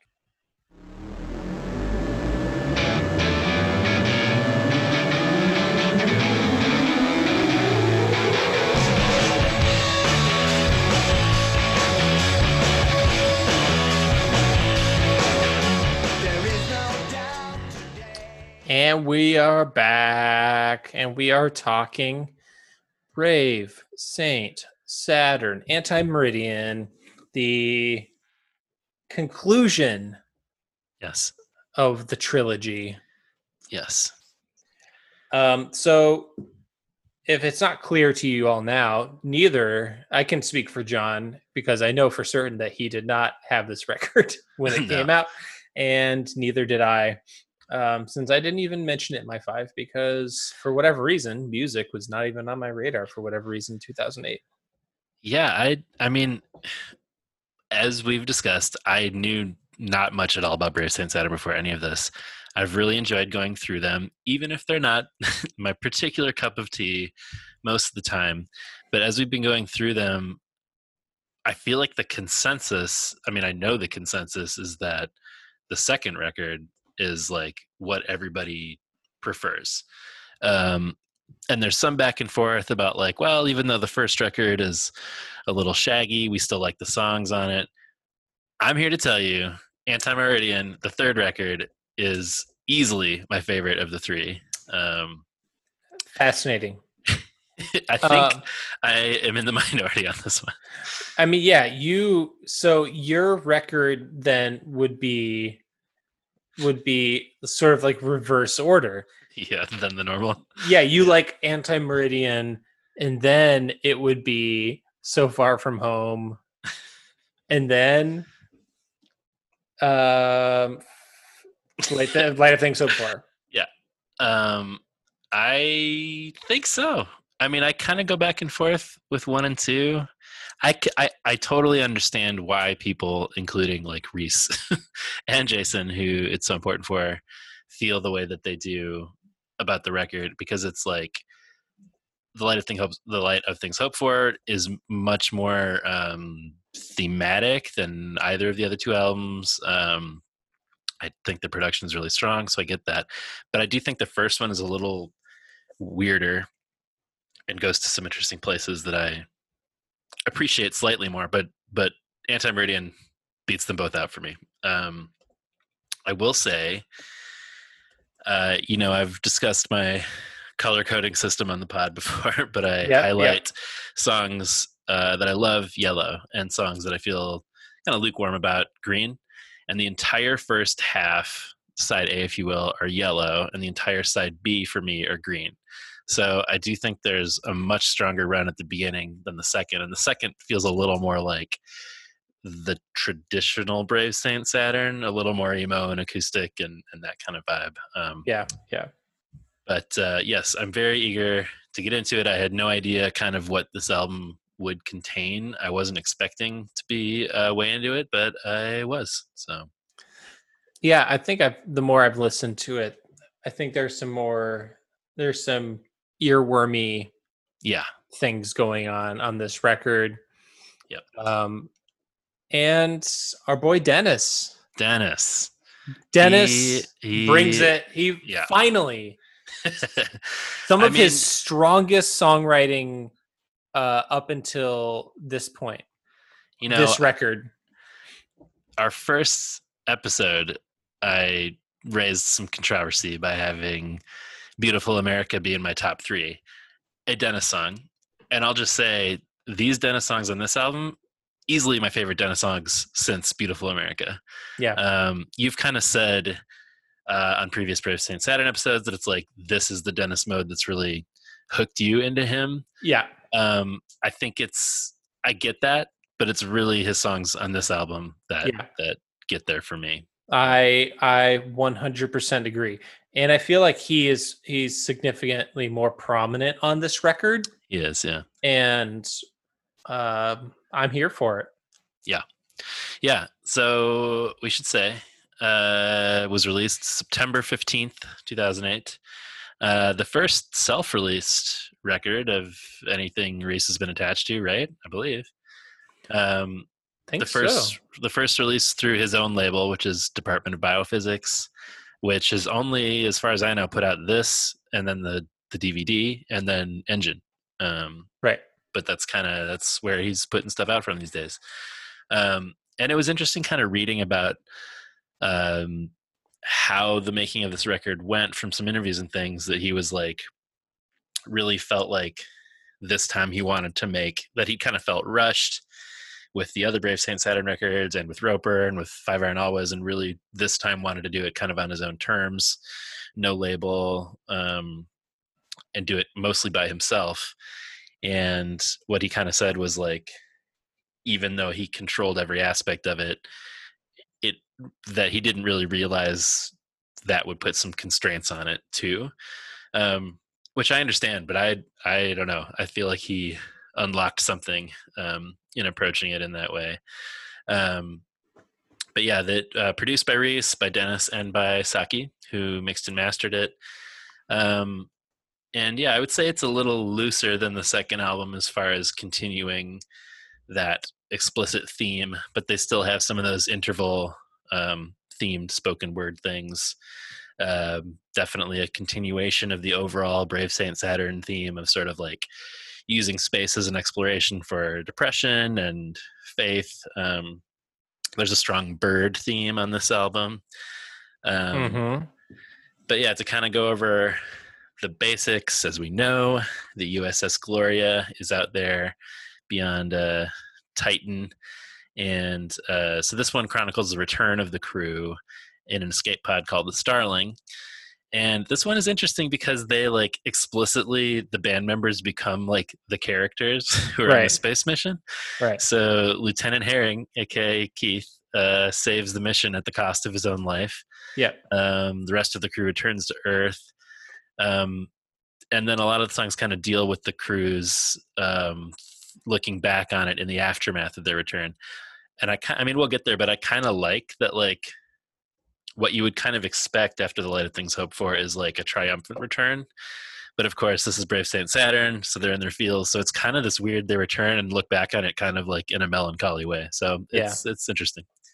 Yeah. Should we? I guess we should do it. I think we should just do it, because speaking of triumphant, they shall have stars at elbow and foot. Though they go mad, they shall be sane. Though they sink through the sea, they shall rise again. Though lovers be lost, love shall not, and death shall have no dominion.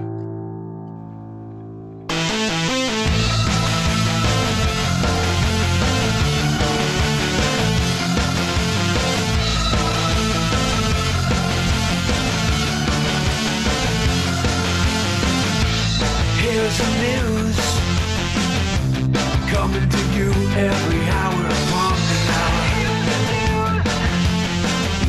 The weather's fine, but there may be a meteor shower.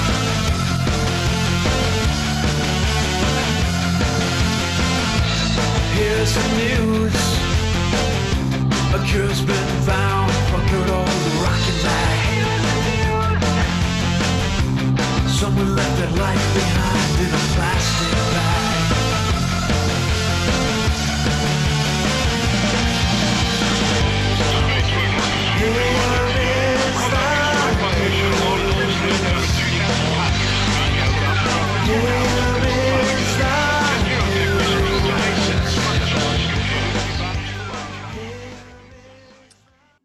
This is my number one. My number one. Yes, this is a faithful and extremely rockin' version of the Electric Light Orchestra song, Here's the News, which I will say, the ELO song rules in its own way. Yes.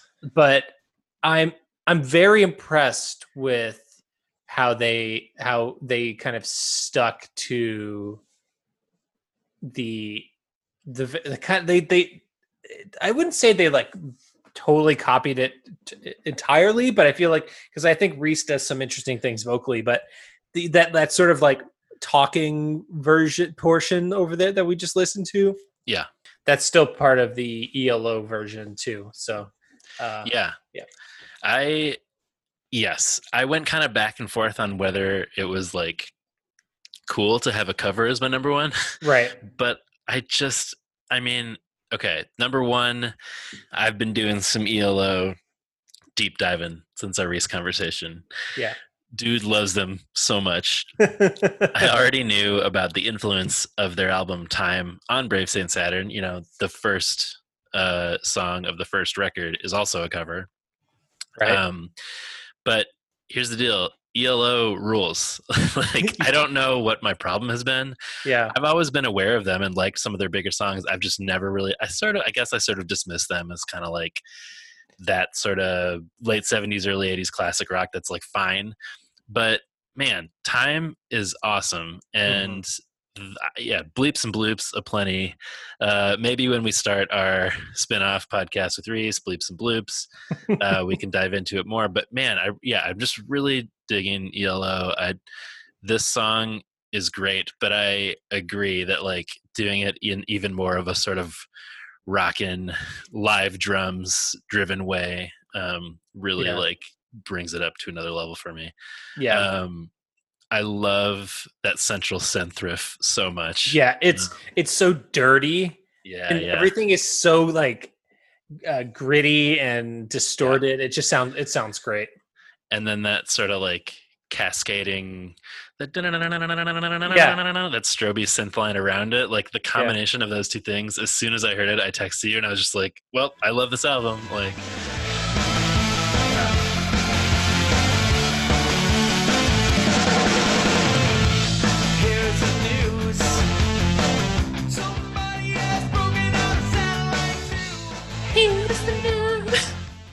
yeah, it's great. I will say, so it starts out with "And Death Shall Have No Dominion," which is a Dylan Thomas poem. Dylan Thomas, yeah. Makes a lot of sense thematically. You know, you got stars and moon and going mad, but death is not winning. You know, hope still wins.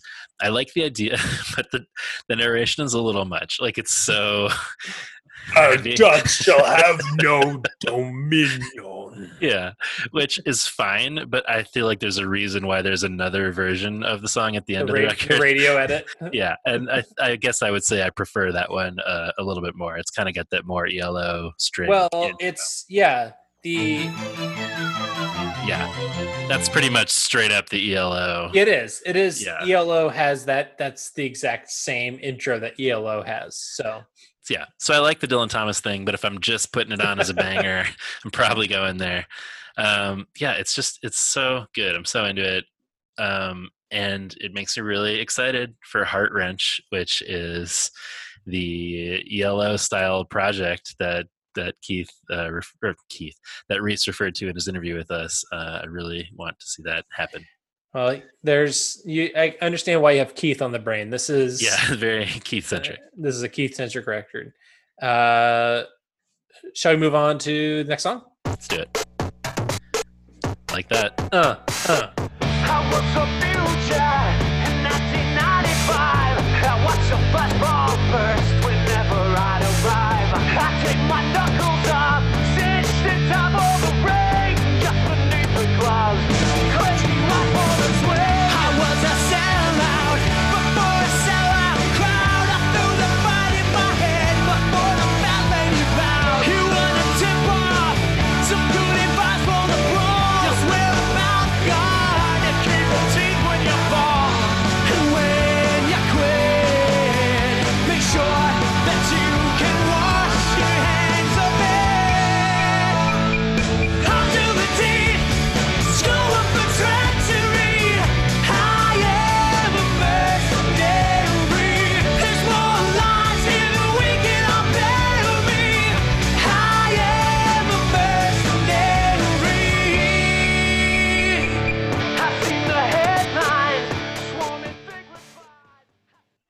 So that is Mercenary.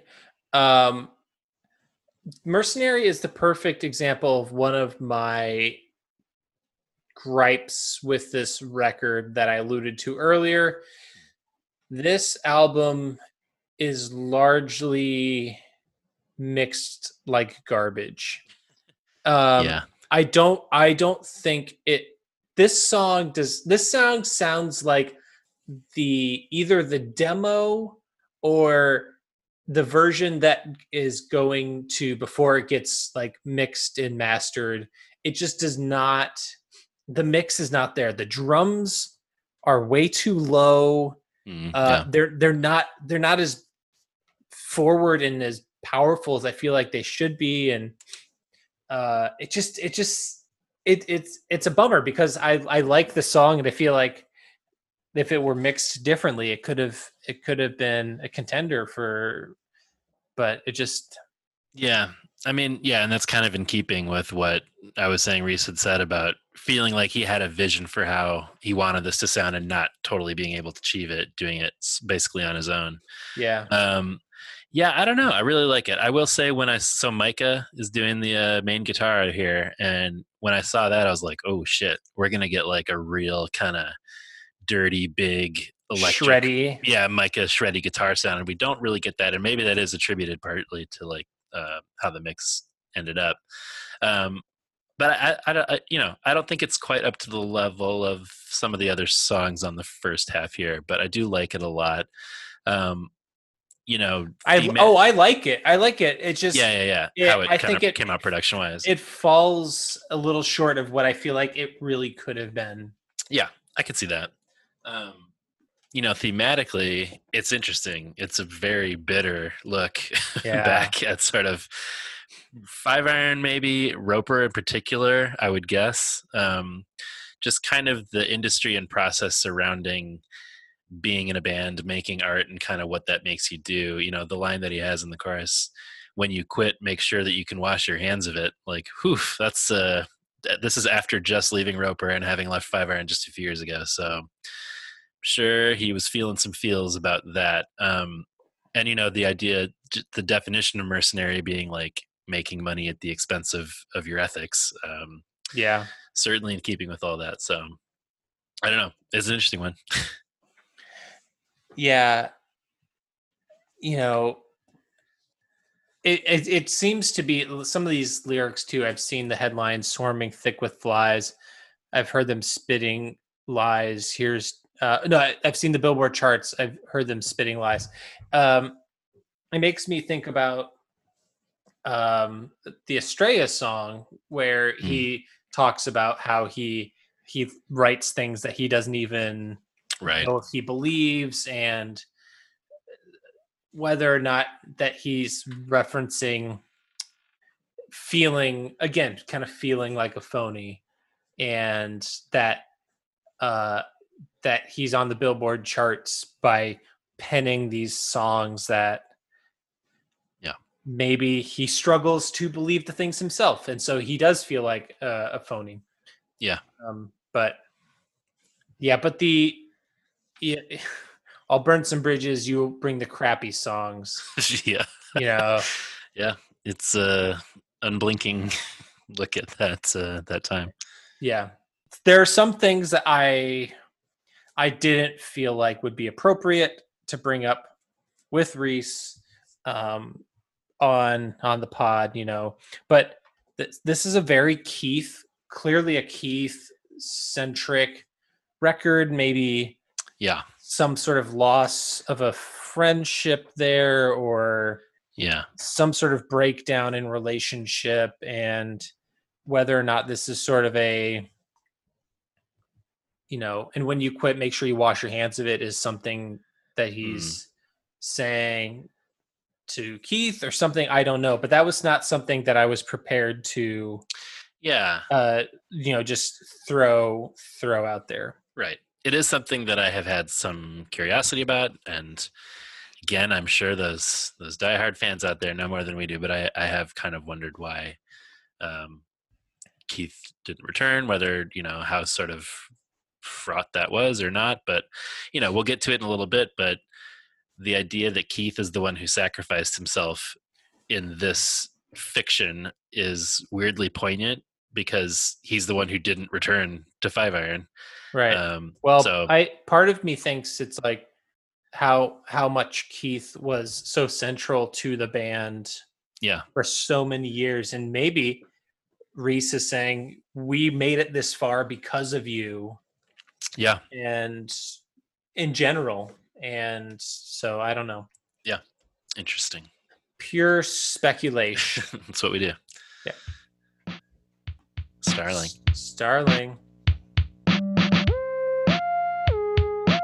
Bleepy bloopy. Love it. I don't need any guitar, just give me the bleeps and the bloops.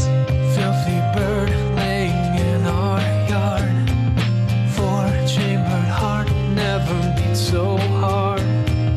Dad said she was almost gone. Upside down out on our lawn. And I could hold her in a shoebox. If she heals, she could be mine. And if I cannot save her spirit, Dad says I should break her spine. Shaking brilliant silver black wings. Jesus Christ, what prayers he dares sing. Wear your heart out on your sleeve for starlings. Starlings are the least of all of these are starlings. Starlings.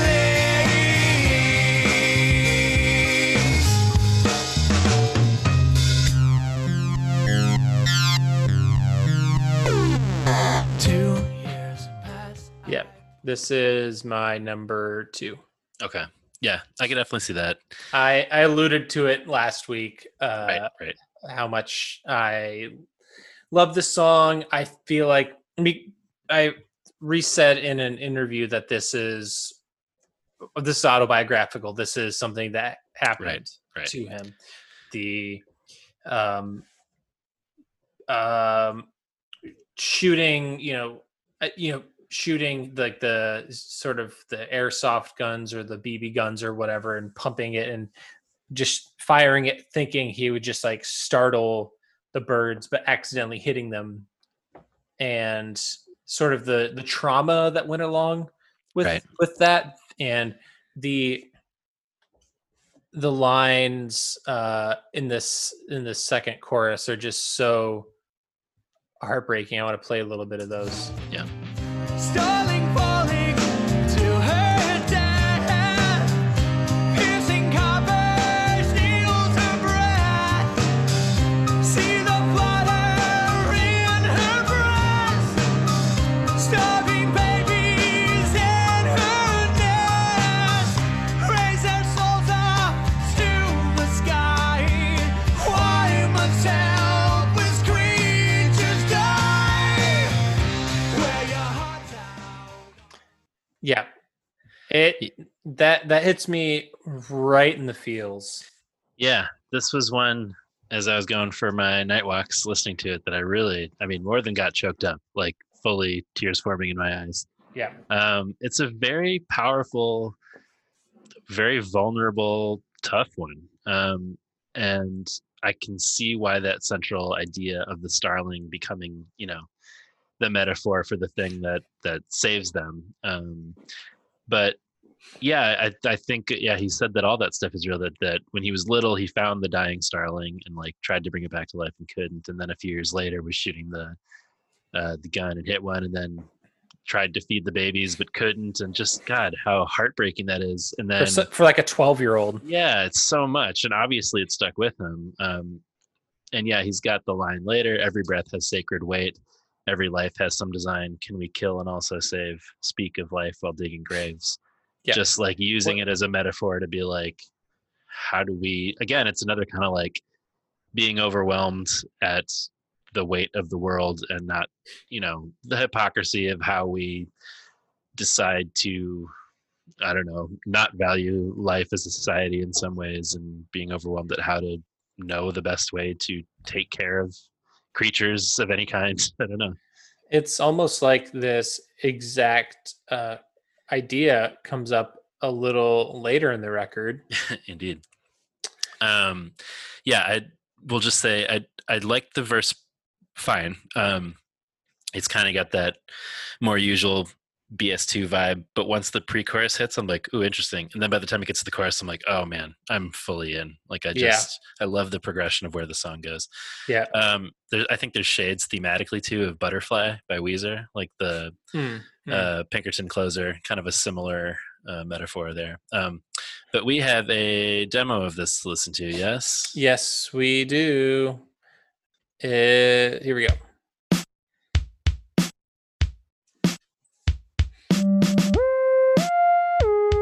Pretty similar so far.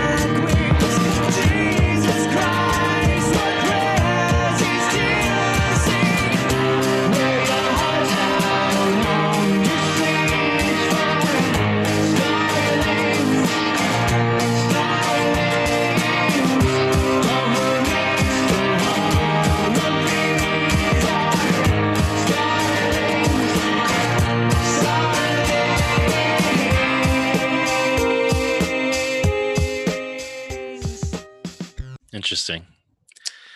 I mean, pretty close. It's pretty close, but yeah, it's obviously a demo. But the lyrics didn't appear to have really. No, I mean you've changed. got the rudimentary mixing, but I think the way that it sort of builds and everything is pretty much the same. Yeah, I was kind of joking in the intro about like, I don't even need the guitar, like just hit me with the drum machine beats and the bleeps and bloops. Like that would have been fine with me, and it felt like a little more drum machine driven in the demo there. But yeah, it did. Yeah. Anyway. All right, Underground.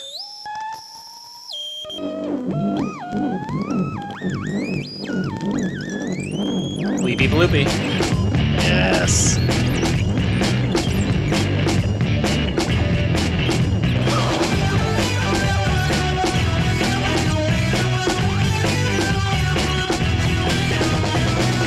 Tiny speakers are mounted into the ceiling, barely visible next to the gray-white tiles.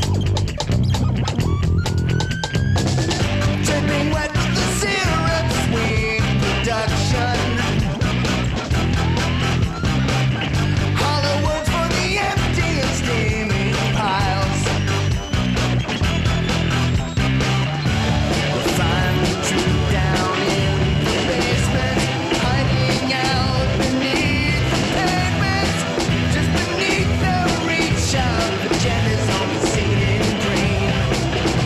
The vision is underground, like the culture is out of bounds. It's still a persuasive sound. The music is still around, it's just underground. This is a great song. It's my number 2. Awesome.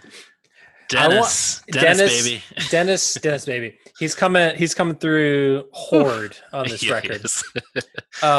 So this song, I really like this song. I love all the bleepy bloopy sort of sound effects and the crunchiness of it. Yeah. Can you tell me what you think it means? I can, but first I just want to get to that opening riff, the like, as soon as that comes in, I'm just like, oh, give it to me. Wait for it. So crunchy. Here we go.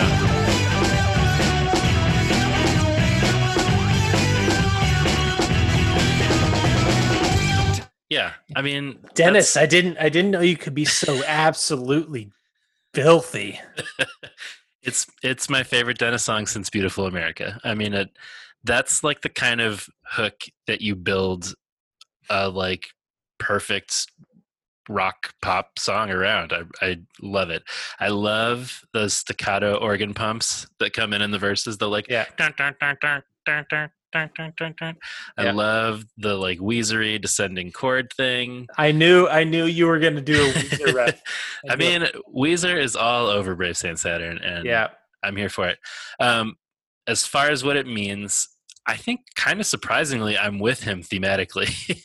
I think what he's going for is like using a church versus music comparison in the sense of like the mega church versus more authentic worship / underground music scene versus more corporate music scene.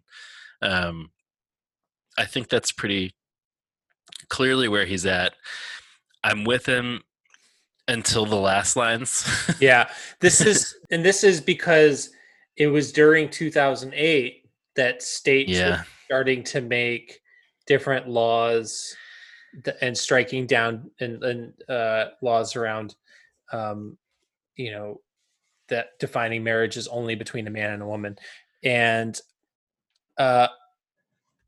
this is the part that I'm like, I couldn't get my head around. I know. Especially like the line, the culture is out of bounds,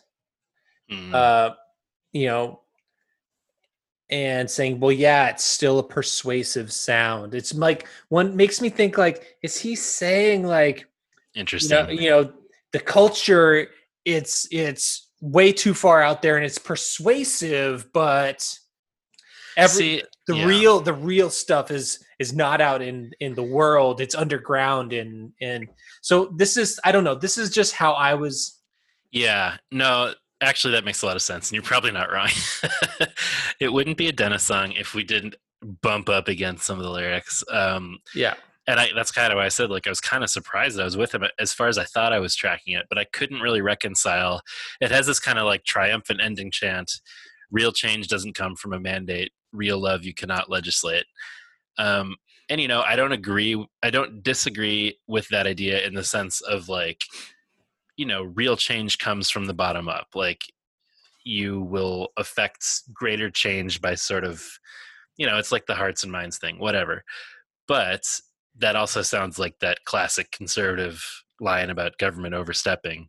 Like sometimes it also sounds like saying you can't let the government define what biblical marriage is or whatever. Yeah. I mean, that's the bummer. I hope that's not what it is. I don't know. This is why I was like, I like so much about this song. Yeah. And like you said, Dennis really on this album is very, very strong. And these are the parts that hurt, it hurts his own cause, at least in my eyes. Right. Yeah. Sometimes you need legislation. Like you won't be able to convince everybody. So it's important that policy is a piece of it. I remember getting into arguments about this with folks back in college who had the more sort of, I don't know, they were like crunchy Christian-y in a different way, but like that real change is going to come from how communities treat people and that society will change from that. I don't think that's wrong, but I think it has to be a both and. Society doesn't just do that without deciding civil rights become law at a certain point. So anyway. Anarcho-primitivism or whatever. Sure, yeah. But so, I had a hard time sort of connecting it with the rest of the song. I think you might be right in the ways that those things align, but he is clearly going after over-moneyed churches and Right. over-moneyed scenes at a certain point. Right. Comparing that to like where the real stuff is happening. So I guess I just took that comparison to be about authenticity. Like authenticity will be the thing that makes the difference. So I don't know. It bangs though. Yeah. I mean, yeah, choreography never replaced conviction. Smoking, lighting cannot manufacture style. Right. You know, I think that's, yeah, he's talking about those big church scenes. Right. But, also, we should say Justin McRoberts on those backup vocals. Yeah. On this song. Into it. Gotta get him on the pod. Yeah, we should. When you burn too fast.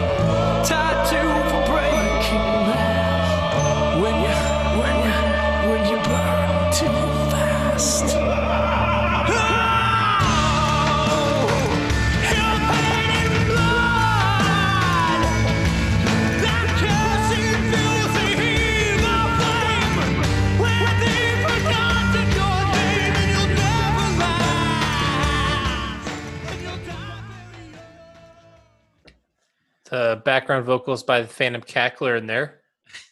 That is very true. I was going to say that, yeah, that creepy choral part has shades of Untimely Death of Brad with the like, a day that lives in infamy. What do you think of the song? You know, I like it a lot for the record. When you burn too fast, but the song starts off way too slow. I can see that. I'm just it's a slow burn.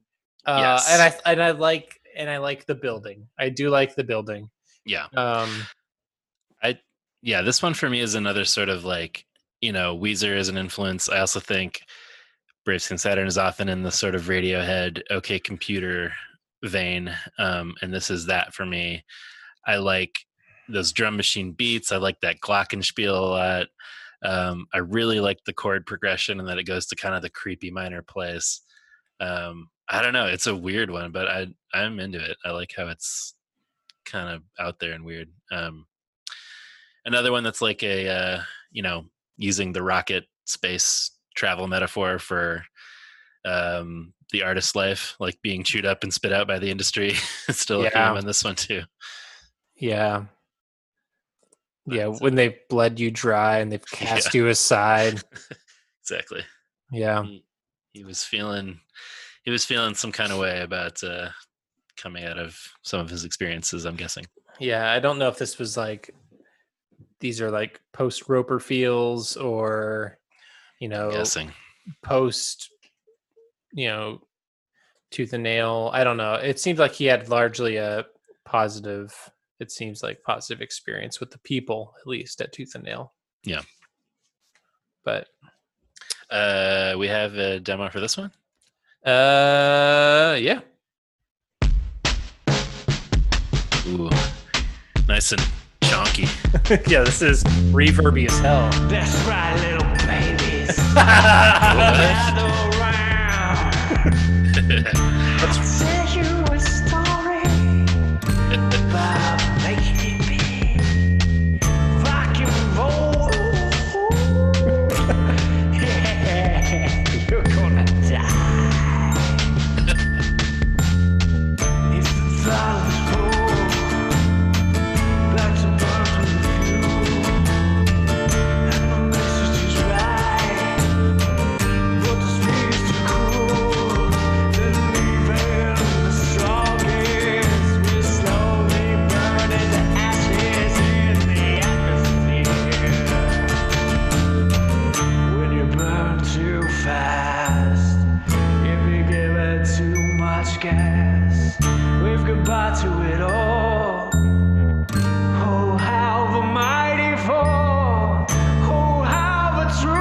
slip, tied to the breaking mast.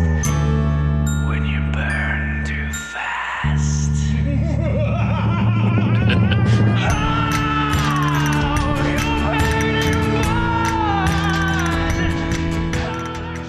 Nice. Okay, that's 100% the Phantom Cackler right there. It's gotta be. I mean, are we sure that Reese isn't the Phantom Cackler? I wouldn't put it past him. I really like that. Like, it's definitely a rough draft and is different, but like, yeah, the come on or gather round babies or whatever he says at the beginning. I'm into it.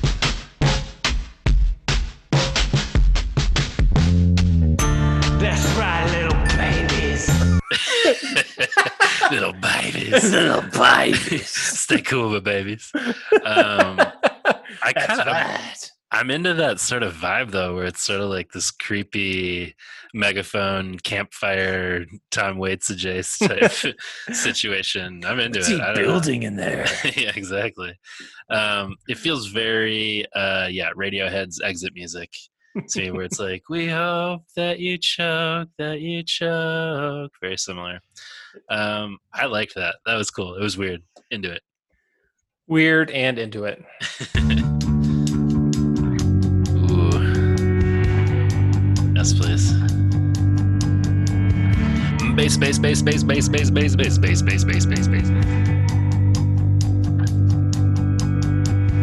Hold your hands to the dying fire's final glow. Warm yourself by the last breath of the radio. Batteries are almost gone. Sing goodbye to that old song. Lincoln's words, they stare at me. His better angels stare at me. And I believe in 3, 2, 1, starless night. The truth will ring through depths of twilight. Liberty, our hearts ignite. That hope still rings through depths of twilight. Did you hear the thunderous voice of Dr. King? The ghost of hope still. I wouldn't mind hearing this song live. Oh my god! Can you imagine chanting along to the whoa? Yeah, it is perfect. It's my number 3. Oh shit! Wow. All right. I kind of wondered if it would be up there for you. That shout along chorus is just irresistible. Great. No, I love it. It's great. It is great. There were some tough choices on this record. For sure. Yeah. So, and I do like that he does include some King's, some of MLK's speech. Yeah, reading that Amos passage. We need some of that Amos fire right now. That's about, coming down. Yeah, I was into it. It's let justice roll down as waters, righteousness as a mighty stream. We need some of that energy right now. It's just like tailor-made for me. That opening bass riff, whoa, shout along chorus, like you said. I just immediately imagine like us in the pit, like pumping our fists in the air.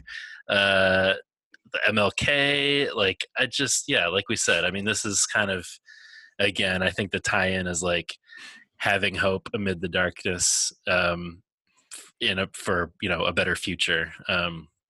He also references like the Lincoln quote about the better angels of our nature saving us in a time of darkness. The metaphor of sort of like the starless night of space and hope. I'm super into this song. So yeah, I'm into it too. It's this A side is very solid. Yeah. And speaking of, hello, is this Cake?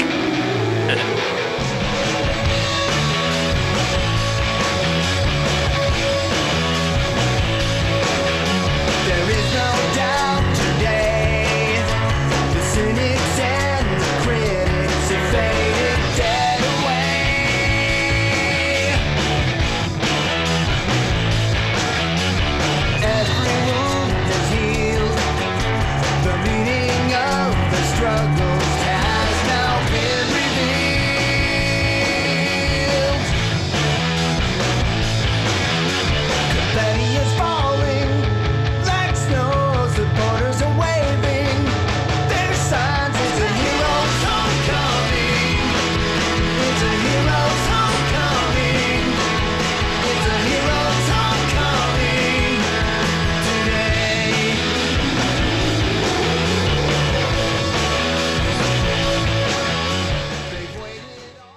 Motherfucking Dennis. Yeah. Through. This is an honorable mention for me. It was hard. This song was a toss up for this one. This is a great jam. Yeah. This is probably my number 4. Yeah. Man, just the fuzzy riffs. That feedbacky siren. Yeah. I mean, that kind of makes it for me. I love it. I mean, I just feel like couldn't you hear this if they threw in like some like vibrato or like if they threw in some vibra slaps, couldn't that be like a Cake song?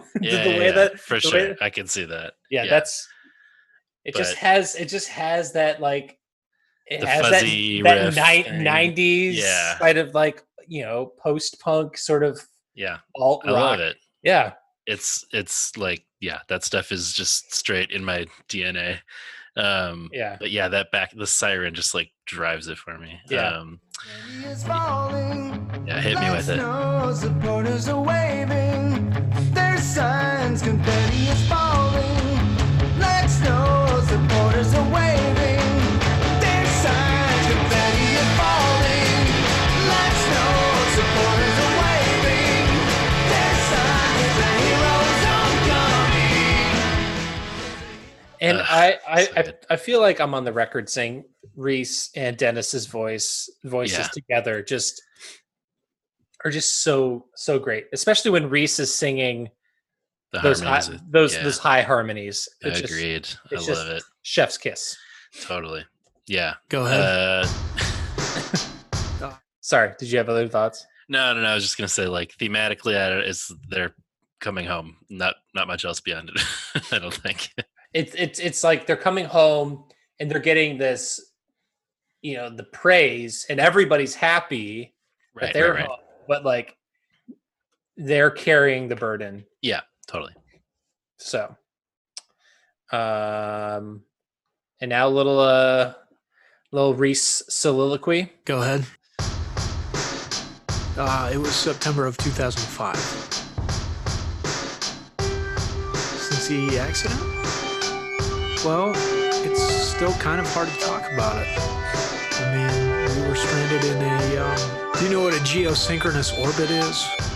Yeah, it would have been almost impossible when we planned it. But no one could have known, that those systems would fail. The guidance system's a third engine.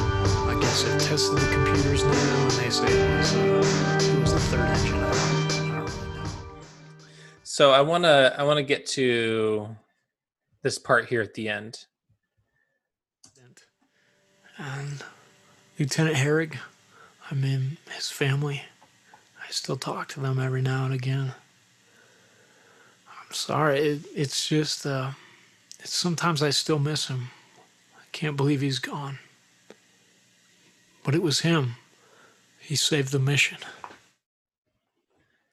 Yeah. Metaphor for a band alert, right? That is not fiction. Right. Yeah. Okay. Ammodramus is the name of this, which is a kind of sparrow. I like the guys at a press conference idea that runs throughout this, looking back on what happened after returning, but the Major Culp, Captain Roper, Lieutenant Herrig thing is funny, like a little weird, when it wasn't like explicitly part of the narrative before, but especially when it's even like Major Culp lives in New Jersey now. It's like, this is a metaphor for the band. But I really like this whole angle on it. I think it's a cool way to sort of process this trilogy, having their actual voices and talking about it. So can we just talk about how shadow producer Jason is texting us right now. Is sort of beside himself. I have some hot BS2 takes. Okay. Yeah, and he is. He said you're the most cracked out BS2 critic he's ever met in his life. Listen, I likes what I likes. All right. Well, he's still texting. Side B starts after this for me. Yeah. And I kind of start to lose interest, but let's get to it. Yeah.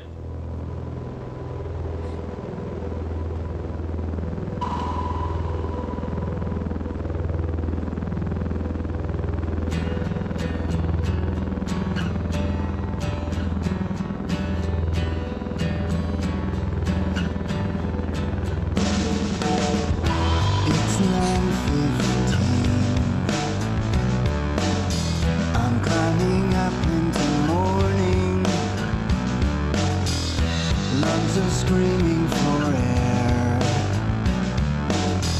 and shrouded shapes are forming. I see his vacant stare. I heard him calling on the radio. First one this year. We couldn't reach him through the blinding snow. He pushed too hard, that's what everybody said. It snowed 3 days, he must be dead.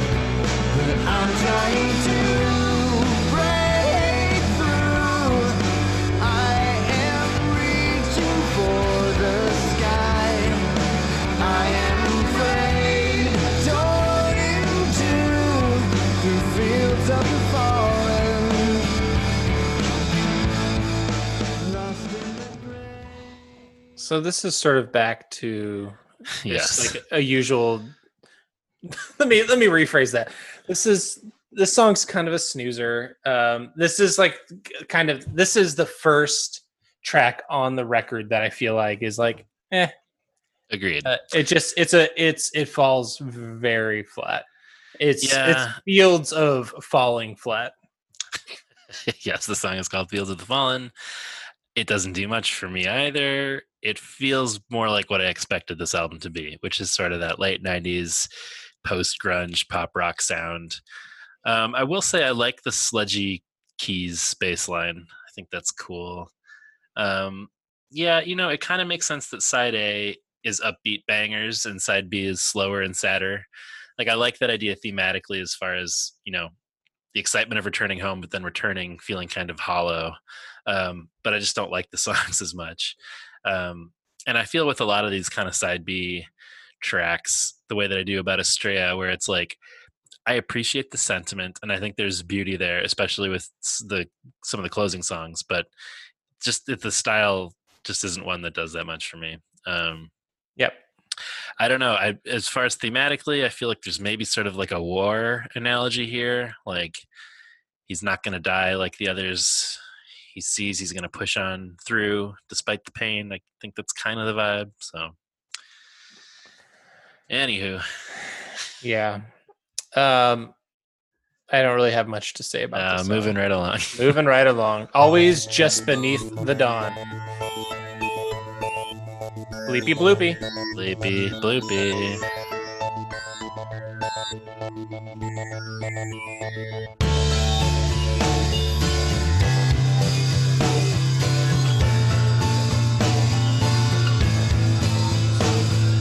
Battle Creek, something that you said last week is hitting me with sharpened teeth, and I am so afraid that something thrown out flippantly, but to my heart and very core, I may not see you anymore, or something even worse. And in my bones, your 23 same chromosomes reside in twisted prophecy, likening our destiny. I genuflect, I'll hold my breath, I'll wait and see. Your blood is swimming inside me, and there is no love like fathers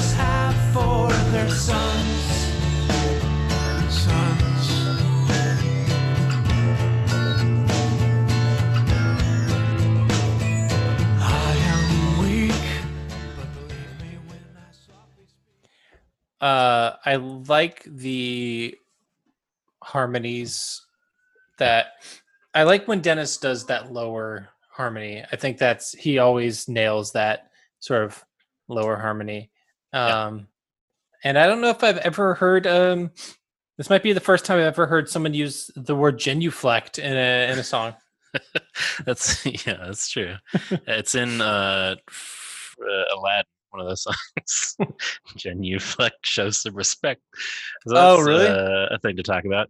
Yeah, I don't know. It's not my fave, but again, I know it's like this is very close to Reese's heart material, so I don't want to just like lay into it. I appreciate the sentiment. It's obviously about his dad dying, and I saw that. There's these lyrics. Do you believe I saw your father in a dream? He said that he is safe and well and waiting up for us. So Reese's grandpa was a Christian. His dad was not, and Reese wrote the song as a way of kind of wrestling through that. I think that he wasn't sure at the end of his life kind of how things were going to shake out, and he actually had this dream about his grandpa visiting him, and I think he said his grandma had the same dream, like the same night or something like that. But anyway, again, thematically, like the having belief in hope and love and God in the midst of darkness. I think that connection is pretty clear. But yeah, it's not my favorite. Yeah, it's a sad, heartbreaking song. I mean, yeah, I don't know. I feel like this is one of those songs that if I return to it in a certain time of my life, so just going to be, classic Candid Andrew. So we were talking Magnetic Fields earlier, 69 love songs. Mm-hmm. And so being that I'm in this stage in my life, preparing to, be divorced. There are certain songs that especially when listening to 69 love songs, that having listened to some of them for the first time in this stage of my life, mm-hmm. they destroyed me. Yeah. And this was like before I started staying with my parents, and I was listening to The Book of Love with tears streaming down my face. And so like, I think if certain times in my life, like if I were to revisit a song that like didn't mean something to me at a certain time, like I have not lost my father. I have not lost a grandfather that I was especially close to. Right. So I think those are the things, like they reflect everybody's personal life experience. And, I think again, it's just because I can empathize. Like I'm an empathetic person, and I can hear that in the song clearly. Yeah. But yeah, I totally get that. And it's to Jason's point about The Light of Things Hoped For, that hit him so hard and remains such a valued album for him because of the time in his life that he heard it. And right. Yeah. But yeah. Anyway. That seeing your father in a dream, I feel like, I don't know, that's just kind of a beautiful, beautiful image. Yeah. All right. Song is about Superman. Yes.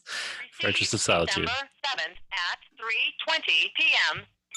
Hey Reese, this is Jerry. I was just calling because I got your number off the internet, and I saw your MySpace, and I'm a big Five Iron fan, and I kind of live close by to you. I got your address off the internet too, but anyway, you can come over. My mom makes awesome sandwiches, and maybe we can play kickball or something. Give me a call. My number's 337. Message erased.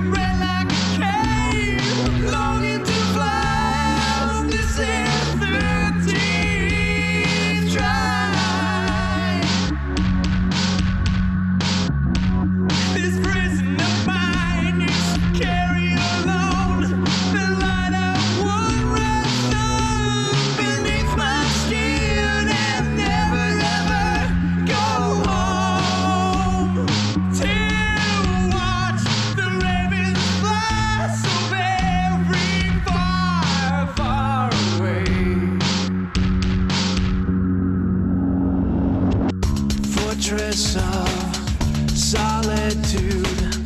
I'll stay here, I'll make you all believe. If my words have forked no lightning, never shall I sleep again. We're sinking each spirit. The chorus is really the only part about that song I like. Agreed. The verses drag, yes, and do nothing for me. When the drums come in for Fortress of in the chorus, it's like, oh, it's suddenly this is alive. And I do like when those metally guitars come in at the end. I'm into that too. Yeah.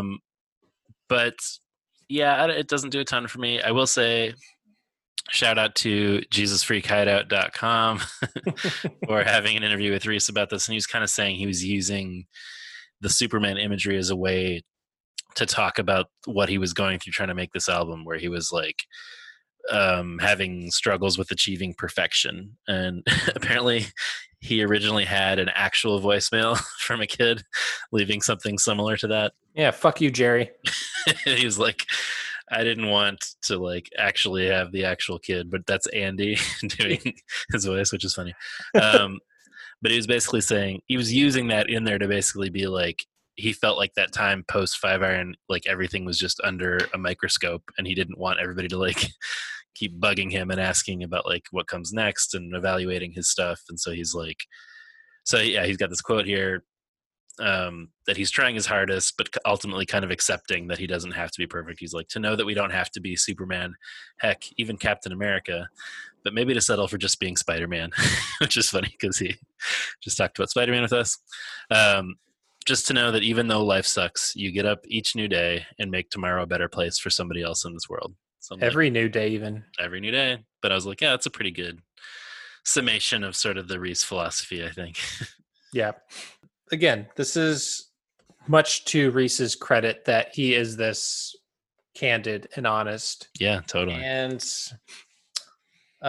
Reese, we know you're listening, and I can't believe I failed to ask you this on the pod because I think I texted you about it at one point. We didn't talk Enneagram, and I think I'd mentioned that you should take an Enneagram because I am curious, because if he's not a 4, I'll be shocked. If he is not a 4, that's all I'll say too. Yeah, I think we talked about this before, but like, yeah, yeah. Shout out to my fellow 4s. We all hate ourselves. All the sad air horns.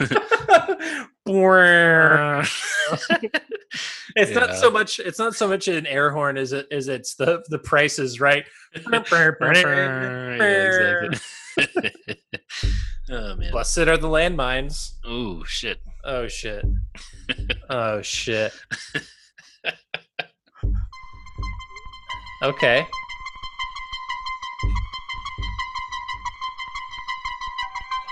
Hella bleeps, hella bloops. Into it.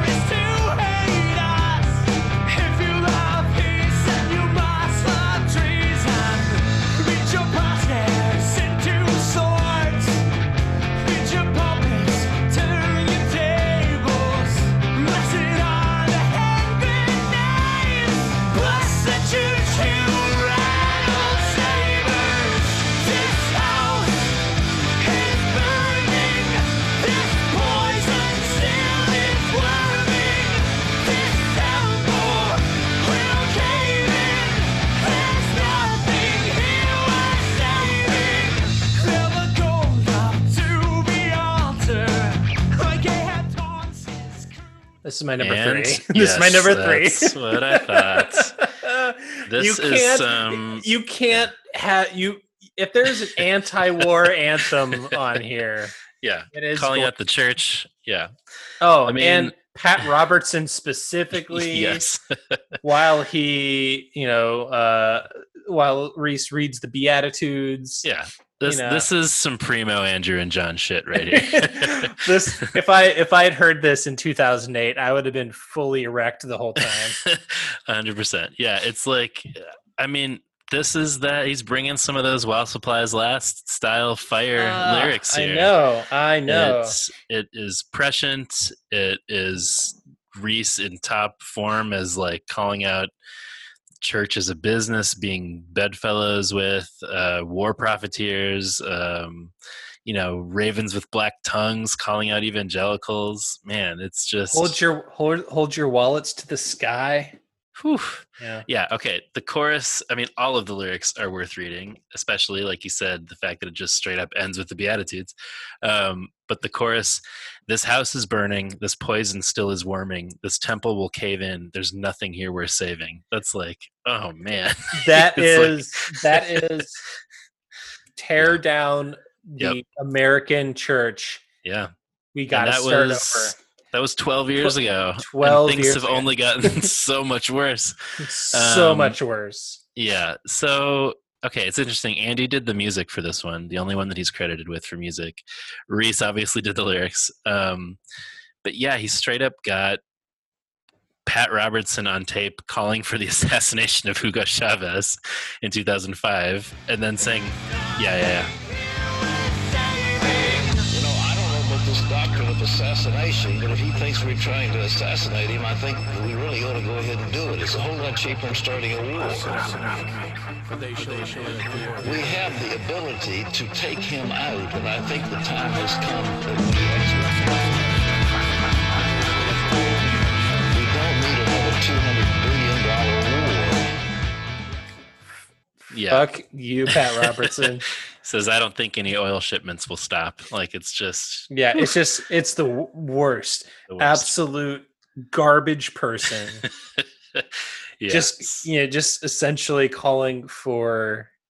it's so baffling to me that but it's also a beautiful indictment to whisper, blessed are the meek, blessed are the merciful, blessed are the peacemakers, while he's calling for, oh man, it's just so this is double chef's kiss. Yeah, if you're feeling this, just go up and read the lyrics because they're all just gold. So anyway, spiritual precursor to the new Five Iron album, perhaps. Yep.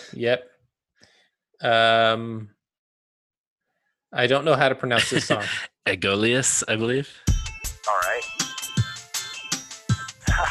I'm being promoted to major. Yeah, well, I guess. Tell Captain Roper I said congratulations as well. Well, actually, we returned in the escape pod, the Starling. The Gloria is still drifting somewhere past Saturn's last moon, Phoebe. Yeah, well, life is good, different, but good. It's good to be home. No less exciting, but maybe a little less triumphant. Of course, they really went all out. The ticker tape parade, the president, asking that even though things didn't go as planned, people still loved us. They didn't care that we failed. I guess our families were the most excited, the happiest to have us back. Yeah, it's something else. The things they're going to do with those fuel cells really was a miracle. I mean, it wouldn't be possible now to fly them with anything. Theoretically, they could put one of those on the school bus. I don't know. This sort of just reads to me like,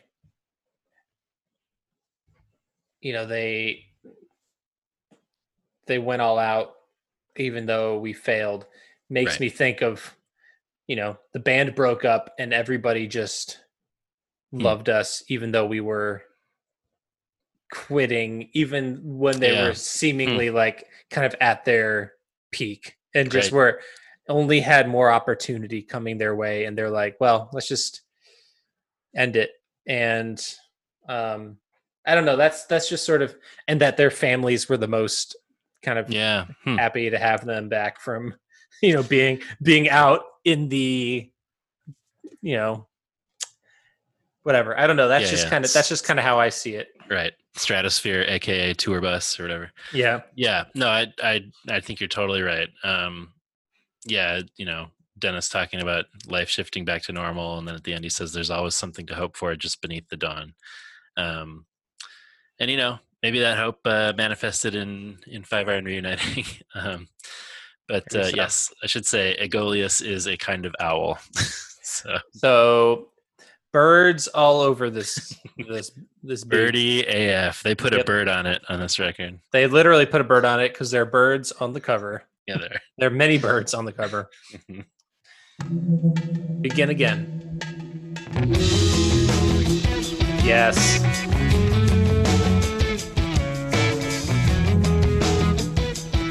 Ra-pa-pa-pa! Perspiration! Time frames moving in slow motion. Sifting through, setting in as the smoke clears. Consequences marching in rotation. I got a feeling that this is gonna bruise. I'm pretty sure this is gonna be costly. Sit down, cause there's nothing left to do. Hands covering your head and you wish you could start again. Fire comes and it burns all the bush away. Rain comes down, snow falling in a lifeless gray. The sun comes down, something new comes cautiously from the dust and spreads its wings toward the heavens.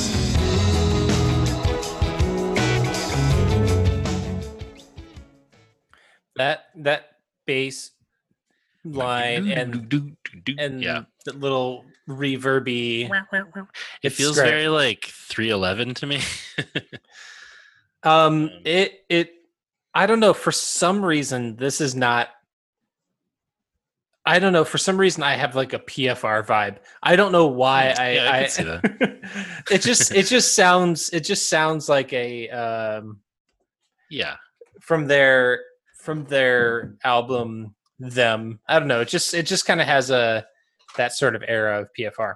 Yeah, I can see that. Yeah, I don't mind this one. I don't. No, I think it's a good song. Yeah, I like it too. Especially like you said, those close harmonies together on the kind of pre-chorus there. That just sounds so great. Could have used a couple more perspirations in there, but yes, it's definitely reggae adjacent.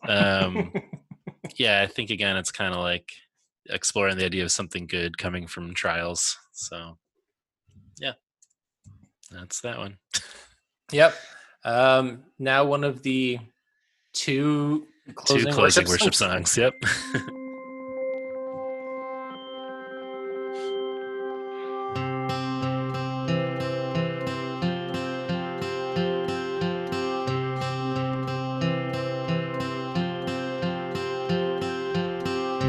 Broken place where I was born, it seems there is no peace. And the very soil we walk upon is filled with tears that never cease. And you can trace the scars of hopelessness like sweat upon the backs of all the outcasts and downtrodden. Water slips through cracks. Hold on, hold tight. And I am overwhelmed with grief.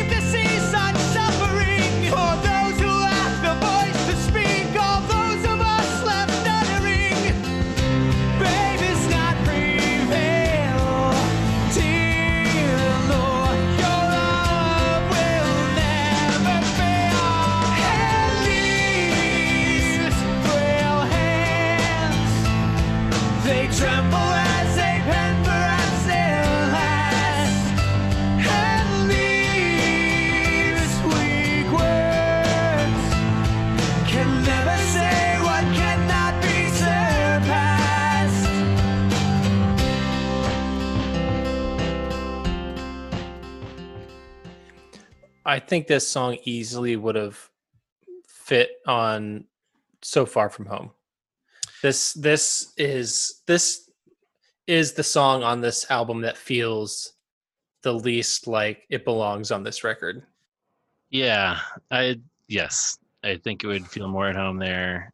It does feel like kind of a classic closing worship song, so I could see it being in there regardless of it not sort of hanging together with the rest. Like I believe they use this song in the 5 Iron DVD. It's kind of like the closing one of the closing sort of montage things. Yeah.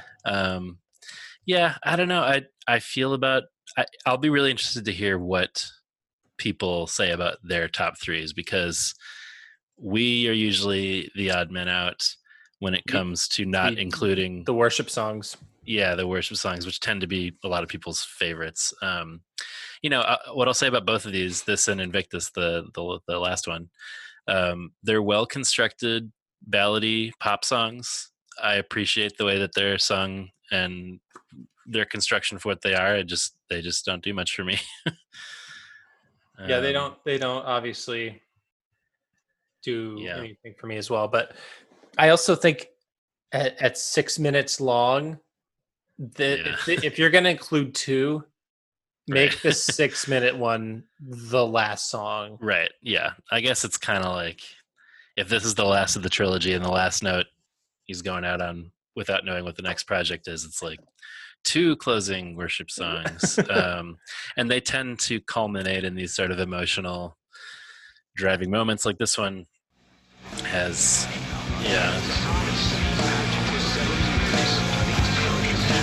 just lots of noise. Right. Before this build up. But that's, your love, your mercy, your light on it.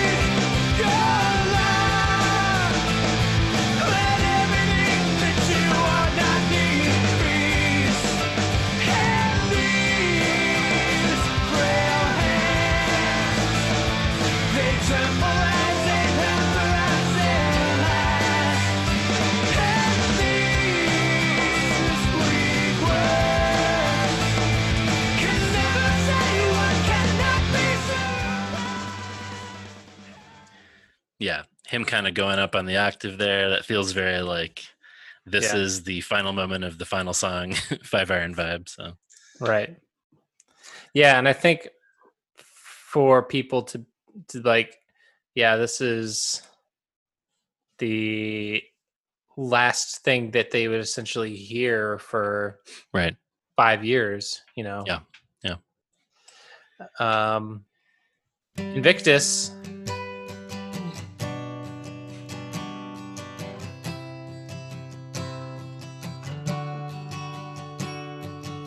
I've been breaking my back, only to show you how very lost one can be, and bitterness fires through me, and brilliance that was his flickering cold, slowly burning to ash. I'm choking on pride, I'm closing my eyes to one day I'm scared to go back. You are the shadows, light of the world, destroy the blindness, peace eternal. Take this broken heart if it brings you praise. Take this beaten soul, shivering hands I will raise. Hope unstoppable. Yep. I like this song more than These Frail Hands. Yeah. Again, I think they're both pretty, especially in this one. So this is Amy, Reese's wife, on the backup vocals and harmonies. And I think especially their voices together, I think are really pretty. I just, it's just not the mode that does much for me. But that line, those lines of, especially when the instruments drop out and it's just them, I think that's pretty powerful. They have the lines, hope unstoppable, sing the morning sun, wake up, O sleeper, the daylight has come. Very obviously like thematically consistent with where this whole thing was headed. And I do think it's powerful. It's just, I need some bleeps and bloops, man. Yeah. Yeah. I don't know. I feel like you can still write a pretty worship song with some bleeps and bloops. Well, at some point, we'll get to what is arguably a closing worship song, a pretty worship song, which is the way that Engine of a Million Plots closes out, which I find satisfying. We'll get there. Anyway, that is Anti-Meridian. Anti-Meridian. This is going to be a long episode. Ooh. Let's just end it this way. Okay.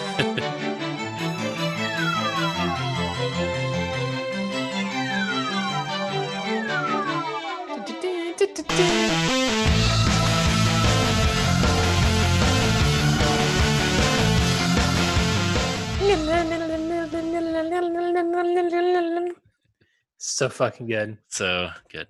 So fucking great. That's it. That's it.